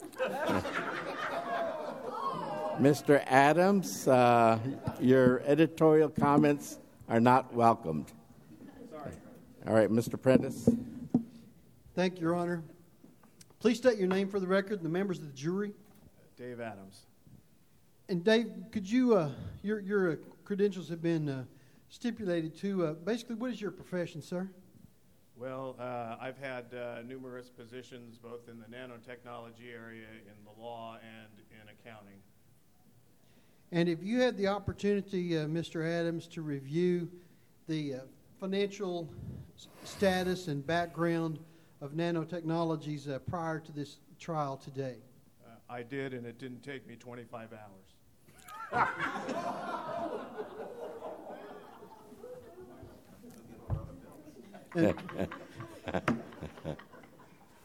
All right, let's keep the comments to yourself. All right, Mr. Prentice. Mr. Adams, you're not an employee of Nanotechnologies, is that correct? I am not. And in fact, were you retained to review the records of Nanotechnologies and testify here today? I'm appearing today as an expert witness. And in your review of the records of Nanotechnologies, what did you learn regarding the financial status of the company? Well, as the owner had said earlier in his testimony, this company has yet to see a profit. Yes, it has revenue, substantial revenue, some may say, but this is a very tenuous industry. And if you look at the time frame in which this company was started, it was in the midst of the economic downturn. There was significant risk that was taken when this company was started. And yes, it's grown some, most recently because it acquired another smaller competitor, and they believed that by acquiring that competitor would put them at a competitive advantage with respect to the marketplace, but they have not been profitable. In your review of their financial status, did they seem to have loads of cash just laying around ready to be spent on just anything?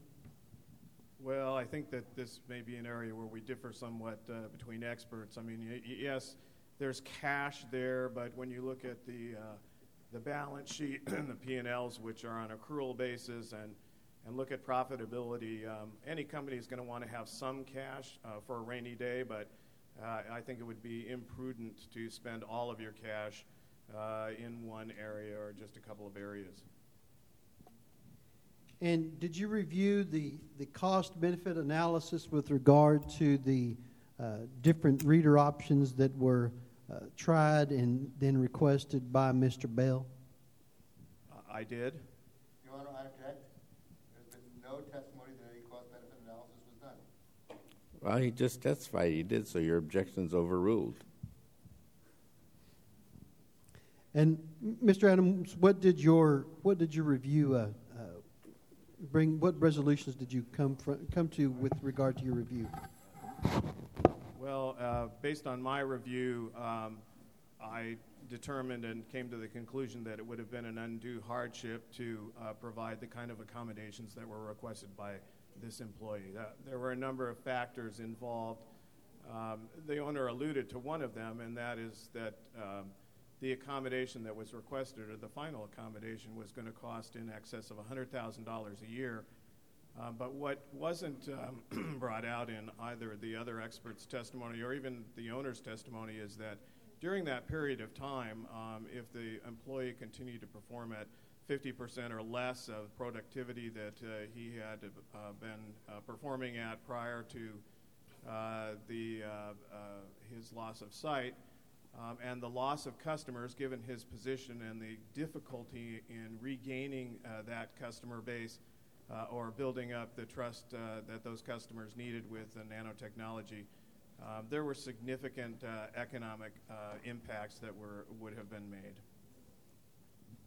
So would it have been in excess of the $100,000 or so, counting salary and benefits that you're referring to? In my opinion, yes. Do you believe that that the decision made by Nanotechnologies to refuse the final request for accommodations by Mr. Bell was a financially prudent decision for the company? Let's put it a different way, Counsel. I believe that having granted that accommodation would have been an undue hardship on the business. I'll pass the witness, Your Honor. Mr. Adams, in your view, is it necessary to identify a specific harm that would accrue to a business before a requested accommodation can be deemed an undue hardship? Well, can you define harm for me? Well, a loss of a certain percentage of profit, a loss of a certain number of customers, a loss of customers at all, which you've alluded to. What exactly would be the parameters, accepting your conclusion as a sincere one, what are the parameters that you would use? A hardship to some degree is given. Any expense imposes a hardship on the person making it. What makes the hardship undue as opposed to normal and acceptable? Well, I tried to take a comprehensive view of the financial situation of this company, beginning with the fact that the company had not turned a profit, was not expected to turn a profit for a couple of years anyways, and given the tenuous nature of its position in the market and perhaps its inability to ever recover from a significant loss or a loss of a customer base. Those are factors which I believe that the company needs to take into consideration. And then we add the cost of the accommodation itself. So while the other costs that I referred to earlier may be relevant with respect to any employee, you add on the additional costs that would have been incurred for the accommodation here, and I believe that request would have been an undue hardship. Sir, I'll ask you two brief questions. What is your basis for concluding that this company's position is any more tenuous than any company in a competitive industry? What is the basis for your conclusion that this company's position is unusually tenuous? Well, I didn't say it was unusually tenuous. I just said it was in this particular marketplace. And again, if you heard what I said earlier, and I'm sure you were listening, when this company was started, it was during the economic downturn, and there was a lot of competition. There still remains a lot of competition, and again, I testified that one of the reasons that this company acquired a smaller competitor was to increase its competitive stance in the marketplace, but it certainly it's not on the road to profitability in the next few months. Well, we hardly can get into a discussion of M&A here, but I think you would agree that acquisition of a smaller competitor is usually a sign of company strength, not weakness. Is that a question? It is. I'm sorry, I didn't hear the last part. Your voice dropped off. Would you not agree that acquisition of a competitor is more often a sign of economic strength than economic weakness? No, I wouldn't agree to that. All right. Mr. Adams, could you tell us about how you were paid for your work in being here today, the rate, the formula, and the total amount of your compensation for your work on Nanotech's behalf? Well, given Nanotechnologies' lack of profitability and the fact that I don't have to continue paying tuition while I go to many schools to try and get it right, I charge $250 an hour. Have you done other work for Nanotech? I have not done other work for Nanotech, no. Would you expect to in the future? I suppose that I couldn't say I would never work for Nanotech if they came to me, but I have no pending employment opportunities with the company. Have you previously testified for the defense in other ADA accommodation cases? Well, you know, Mr. Fogel and I have battled in many courtrooms. So I don't know. He said it was. That's not responsive, sir. Many. Mr. Mendelson, so it let was him answer. many more. Yes. Sir, have you testified for defendants and plaintiffs, or only for defendants? Of course. Of course. What? I'm non-discriminatory. I will. How many defendants and how many plaintiffs have you testified for, sir? Well, how long have you got, counsel? What is the proportion of defendants vis-a-vis plaintiffs for whom you have testified? Objection relevance, Your Honor. Wait, Mr. Mendelson, you keep going on. Why don't you wait for the ruling? Yes, sir. You know? Yes, sir. Overruled. if you can answer. I'd say it was probably 51% for plaintiffs and 49% for defendants. And is it your belief, sir, that if the accommodation had been granted, that this company's prospects for the timing and success of its IPO would have been adversely affected? Well, you keep referring to the IPO, counsel. The IPO was not a consideration at the time that the request for reasonable accommodation was made. Certainly that has come up in the intervening years. So would it have affected it or not? I don't know. That's pure speculation. I see. All right. I have no further questions. Any redirect? No redirect, Your Honor. All right. You've heard the evidence and testimony in this hearing. Your Honor, we would rest our case. All right. Thank you. So you've heard the evidence and testimony in this case. At this time, I'm going to allow each counsel 5 minutes for their closing arguments. So perhaps we'll be able to get out of here by 4 o'clock. Mr. Mendelson, your final argument. Thank you, Your Honor. I don't need 5 minutes to explain what we believe happened in this case.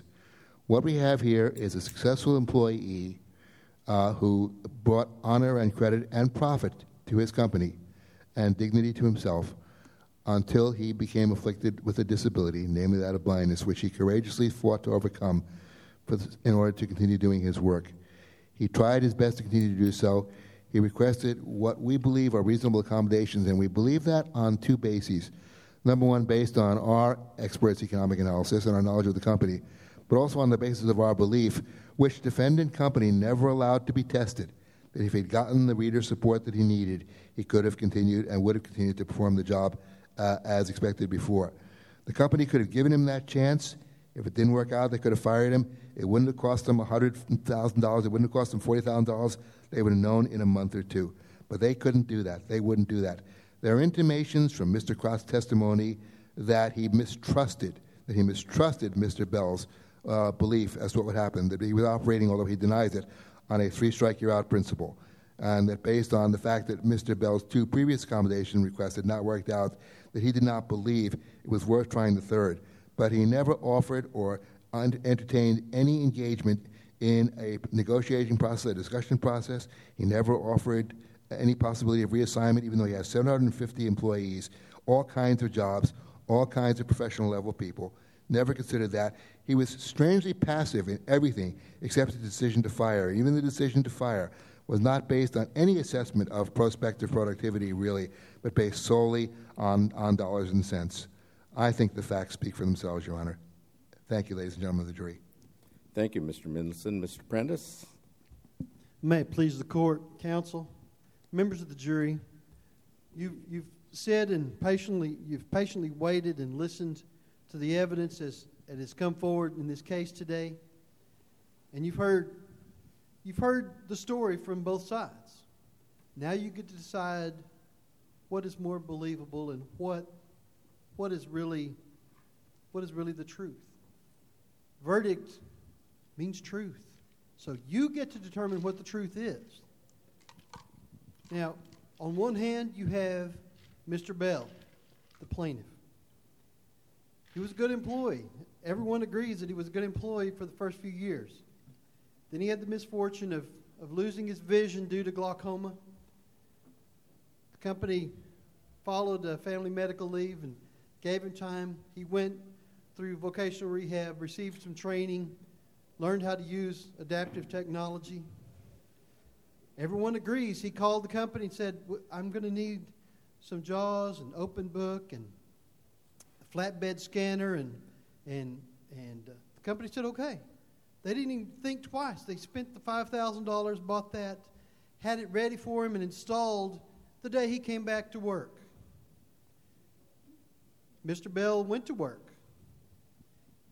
He realized almost immediately that he couldn't do everything he could do before. But he waited. And he waited. And he waited until Mr. Blow saw that the work product had gone down 50%. Not 10 or 20, but 50%. This is a man making $200,000 a year up to $250,000 a year And so he waited until the boss said something. He knew right away that he needed a reader. But pride got in the way. The pride of Mr. Bell. He didn't want to say he couldn't do it. So when he was approached, first thing, he got a little defensive and said, well, I need a reader. I can't do all this. I need a reader. So what did Mr. Blow do? He went to the company, and within a couple of days, they provided a reader. They provided Tony. Well, there's two problems with that. The biggest one of which was Mr. Bell had a bad attitude, and he knew he was struggling, and he took it out on Tony. He made sure that wasn't going to work. He blew it up from the beginning. And he called Tony names. I mean, how well is anybody going to work for you if you're sitting there calling them a jerk and accusing them of doing stuff and not being any good and being too stupid to read? Who's going to be a good reader if you're doing that to him? His attitude stunk. And still he waited until Mr. Blow came back to him again. Well, it doesn't look like productivity's going up, Mr. Bell. He said, well, I need a better reader. Tony's a jerk and he can't read. So it's not Mr. Bell's fault. It's always somebody else's fault. He said, I need a reader that's qualified. I need somebody good. I need a graduate student. So Mr. Blow went to Mr. Crott to talk to him about it. And upon discussion, $40 an hour, which would annualize out to $83,000 of salary plus fringe benefits and everything else, over $100,000 that the company would have to spend for diminishing productivity from a guy with a bad attitude. So it wasn't very difficult for Mr. Crott to determine, this is not a good investment. Mr. Crott's in charge of trying to get his company to be profitable. It's not profitable now, and it's not getting any better with the poor work and the poor attitude from Mr. Bell. So there was nothing showing that Mr. Bell was willing to really put forth additional effort. He made no offer to help pay for the $40 an hour reader. Now, did he have to do that? Absolutely not. But could he have done that if he really wanted to keep his $200,000 a year job? Absolutely, he could have. Then he could have showed his determination to make it work. He didn't really want to make it work.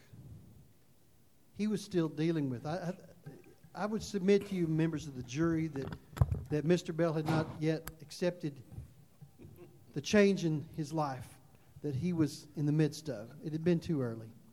He probably should have taken a little more time off and gotten a little more adjusted to being a person who is blind. Nanotechnologies follow the ADA. Requests for reasonable accommodations come from the employee, not from the company. He made requests. They granted request number 1. They bought the technology. He made request number 2, asked for a reader. They got him that. He made request number 3, and they said, nope, that's too much. There's no requirement under the ADA. I would submit to you there is absolutely no requirement under the ADA that reasonable accommodations are a blank check. They are not. And a company cannot put itself in an adverse position or a more difficult position or at an undue hardship, as in this case, just to give an employee a Cadillac when a Pinto will do.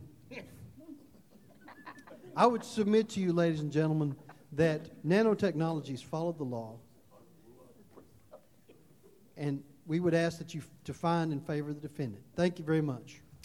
All right. Now it becomes my duty to issue jury instructions, which you will follow in making your decision. First of all, as I said earlier, the comments and arguments of the attorneys are not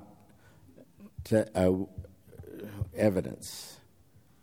Secondly, in order to in determining which witness is credible, you may consider anything in reason which would make you believe that their testimony was true.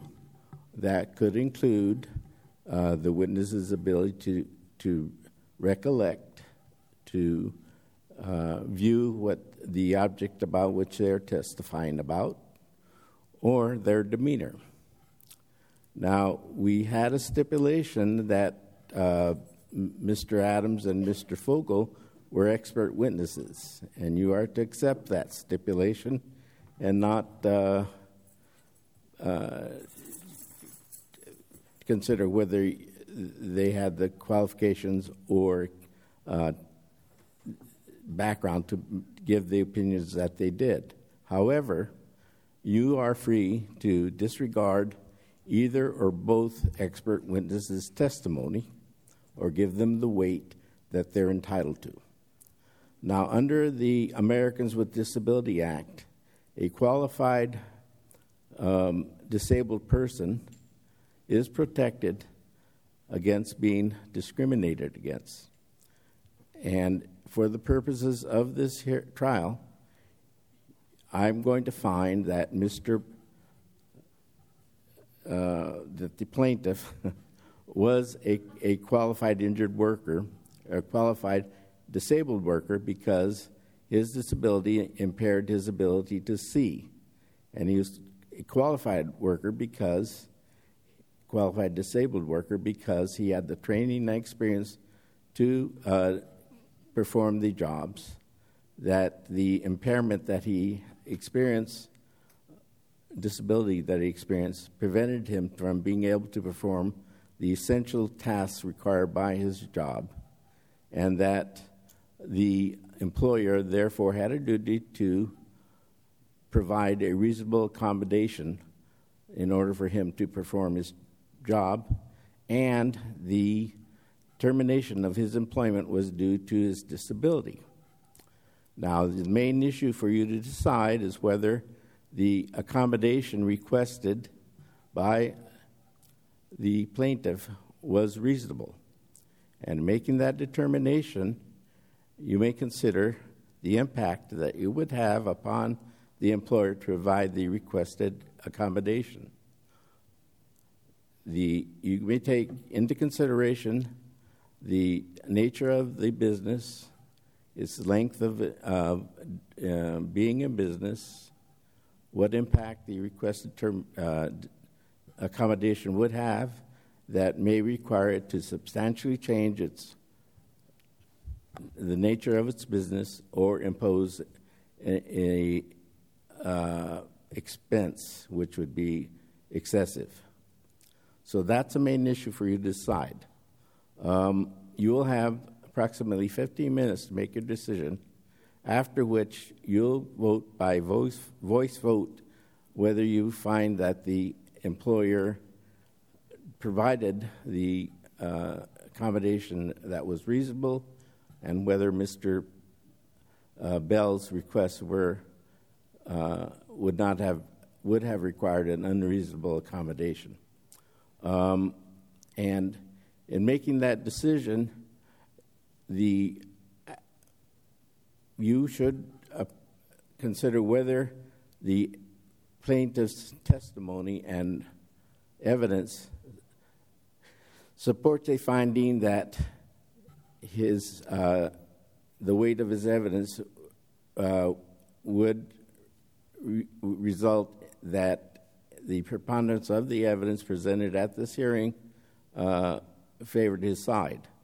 The preponderance of evidence means simply that the evidence supporting the plaintiff was over 50% or more than half of the credible evidence presented at the hearing that supports his claim. If you cannot find that, then you should find for the employer.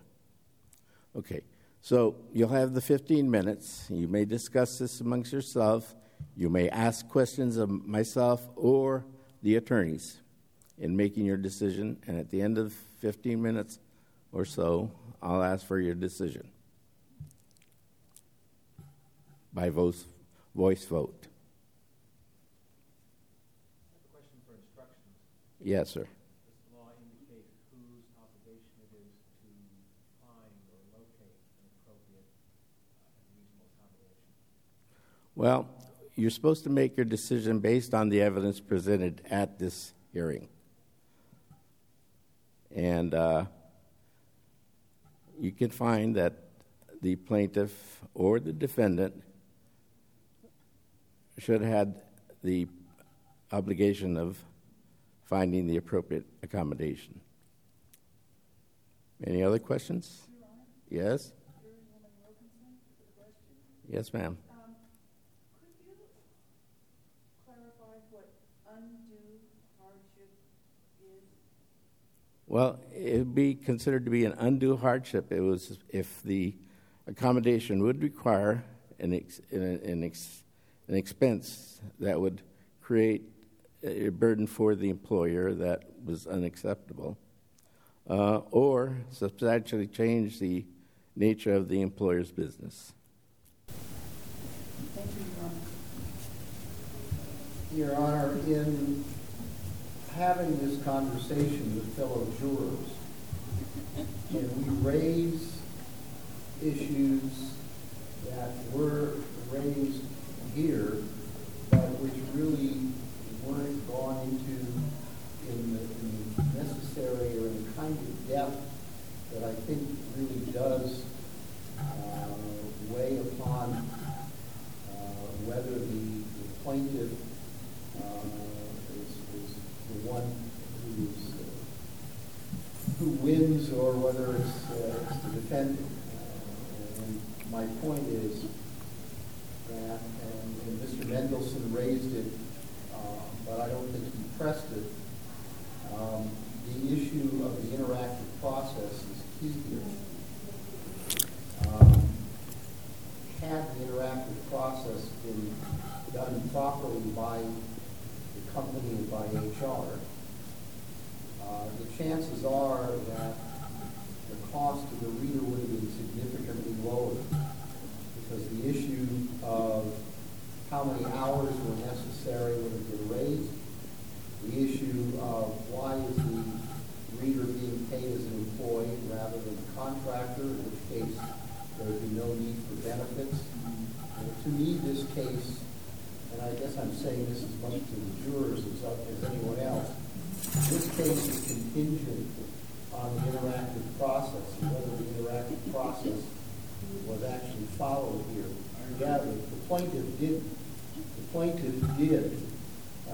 request an accommodation, but it was the responsibility of the employer then to say, we need to engage in the interactive process because we don't necessarily think that hiring a reader full-time at whatever rate is appropriate or necessary.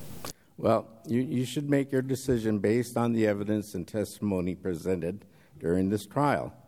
You need not speculate as to whether the plaintiff or the defendant produce the other evidence which you feel is necessary.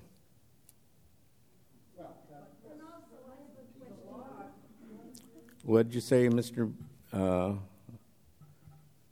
Smitch? Oh, well, no, I'm saying that's indeed what I'm basing my determination on.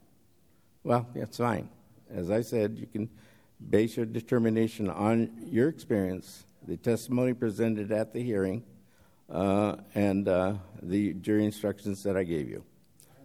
Any other questions? Well, my question is, aren't there some written documents as to who requested what when and exactly what was requested? I mean, unfortunately, people's recollections sometimes are not accurate, so. As I said, you're to make a determination of the credibility of the witnesses and the evidence and testimony presented at the hearing. There was no tender of written documents at the hearing, so as I told Mr. Pomerantz, you make a decision based on what was produced.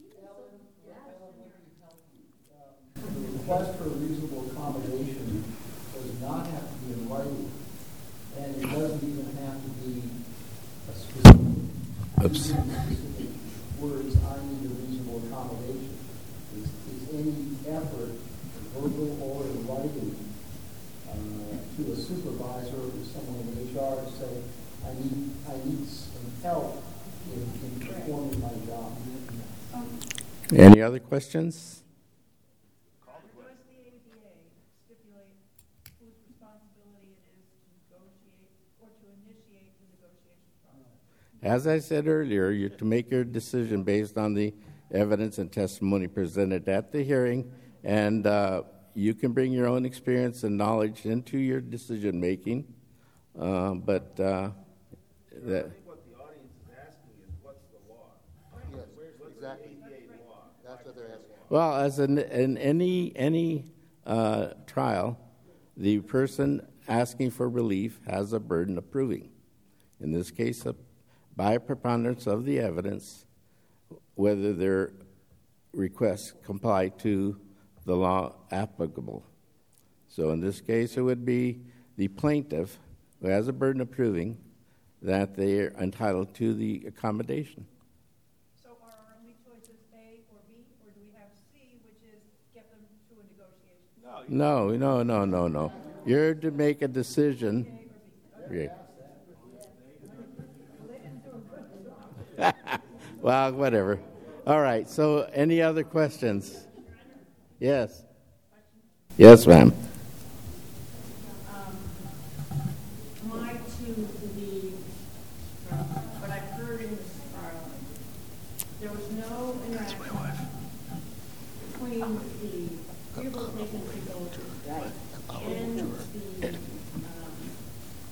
employing company in terms of equipment that would really be necessary for the plaintiff to continue doing his job without having any access to kind of material that Mr. Bell is having to deal with every day on the job. Well, I think the evidence would support that finding. Any other questions? Call the question. Jury got suggested. No more questions. Well, no, wait a minute. Well, yeah, we have a few more minutes. Are there any other questions despite Mr. Bell's impatience? Please disregard my client's outburst. Please disregard my client's outburst.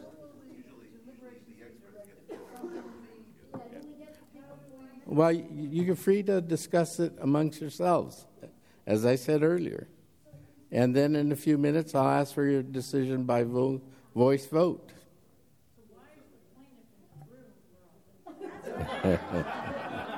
I'm not going to comment on that.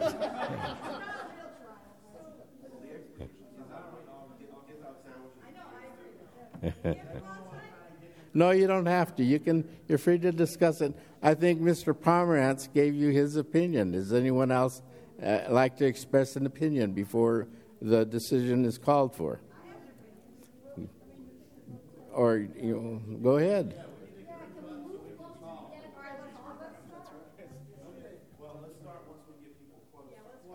Yeah, get closer together. Do a group hug.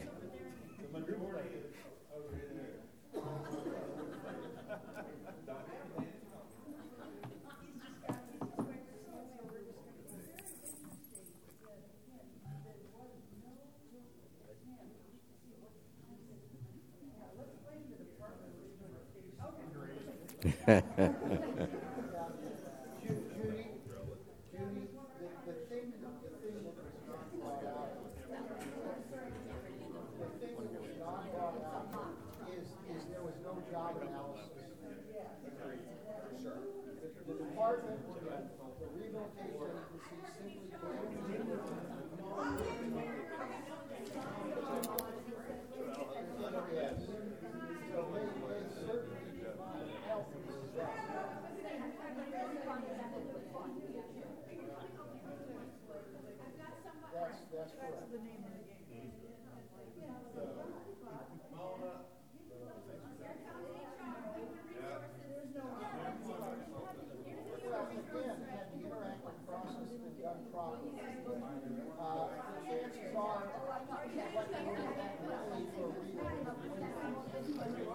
think we know why they're no more than 12 jurors.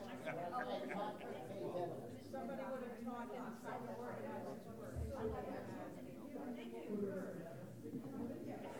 How many Too many. Yeah?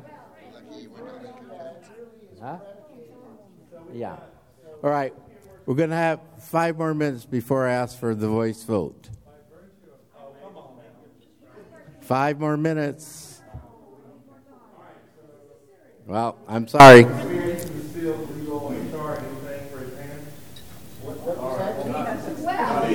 What was that question?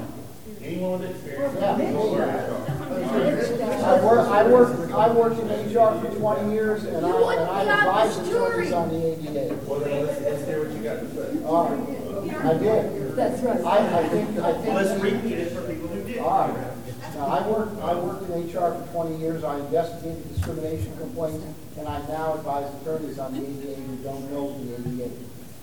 My belief is that this is predicated on the fact that the company, once they were asked to provide a reasonable accommodation, rather than immediately granting it, which they didn't need to at that point, should have participated, should have said, we have a responsibility, we are going to enter into the interactive process under the ADA, and that would have allowed a negotiation, that would have allowed, for example, to drill down and determine that Mr. Bell didn't need 40 hours a week, probably needed maybe 2 to 4 hours a day to get those parts read that they couldn't, that the equipment wouldn't read. And in fact, we also determined that he didn't need, he wouldn't need to pay a reader, or the company wouldn't need to pay a reader on fringe benefits. Right. You could hire, I hired readers for 30 years. Yeah. The city of LA paid for them, and they were all under contract. And by the way, I chose my reader. Yep. The company didn't choose the reader. And also, the company could have gotten some sort of, rehab person or expert or something to help them find out what would have been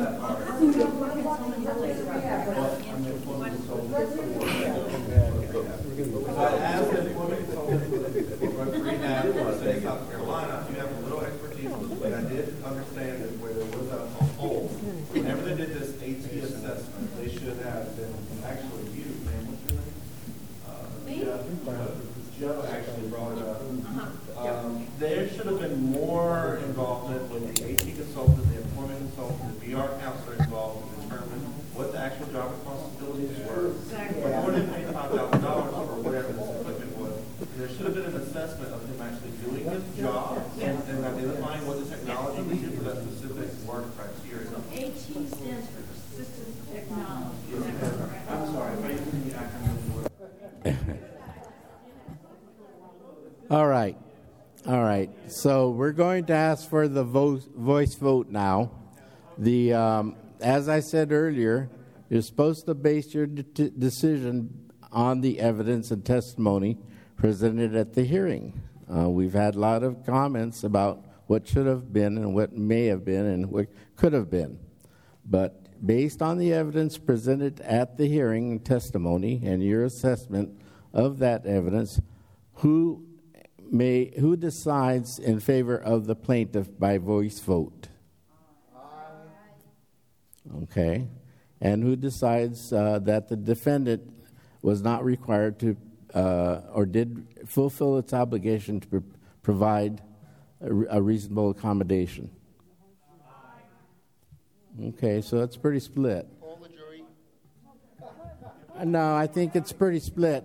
And the purpose of this exercise was to provide you with an opportunity to hear a trial as best we could of the involving the accommodations to be provided a qualified disabled worker. And if the parties did not provide the evidence that you felt was sufficient, then that's the way it is. And if I made errors in my rulings, then that's the way it is. But your decision should be based on the testimony and evidence presented at the trial.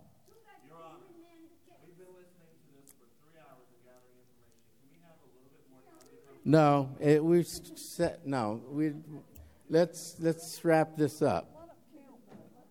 Yeah, well, let's do a count. Dave, can you count? All those who find for the plaintiff, please raise your hand. Well, who can see him?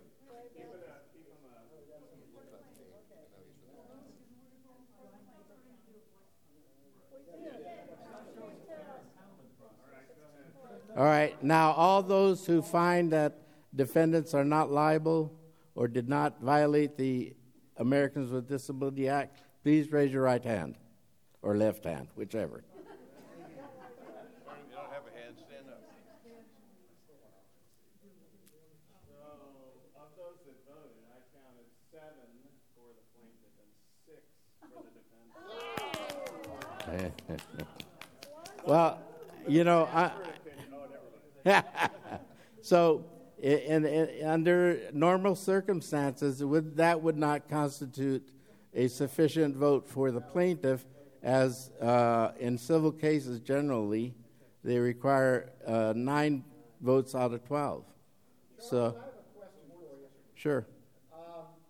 Because this case really is very close to reality. Was this based on, and I try to keep up on these kinds of cases, I don't recall seeing. I made it up, Mitch, it was a result of a group effort going over various scenarios and deciding on which one was appropriate. But it's not related to any case. Very well done. Any coincidence All right. between these So. characters and persons living or dead is purely coincidental. Okay. And Mr. Bell, $750 an hour for an expert witness is not outrageous. No, that's what I was trying to say earlier. Mitch thinks that's a good price. I don't charge quite that much, but pretty close. All right. So thank you for your patience, and we're adjourned. Thank you, ladies and gentlemen. Appreciate your deliberations. Yes, thank you all for your help so much. And your patience. For what? No. Hey, Steve Mendelson. Steve, are there continuing education for this? Steve? You guys all did a great job. Thank you very much. Who's that? Learned a lot. Jobs for the blind and everything. Oh, okay. You're learning. Yeah. Well, you could consult the Janet and see what she says. It's mine. I was administrative law judge. Hey, people. Oh, are you? Hi, what's your name? Oh, glad to meet you. Well, Should give their email address to Dave Adams here. That's all you can ask, right? And we'll get them for you. But I'm trying to move it along, too. So, yeah, you know, we all make mistakes. Let's go, kiddo.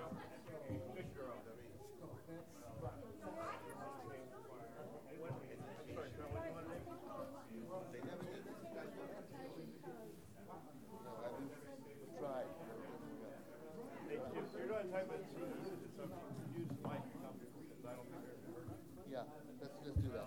Yeah. Anybody here who wants to get education credits, CEUs, for this program should make that fact known to Dave Adams here. Dave, did you tell people your email address, or to me, smendel@panics.com, and we'll see to it that information gets to Dave. Dave is dadams446@comcast.net. Yeah, right. Continuing education, not CLE, but CE or CEUs.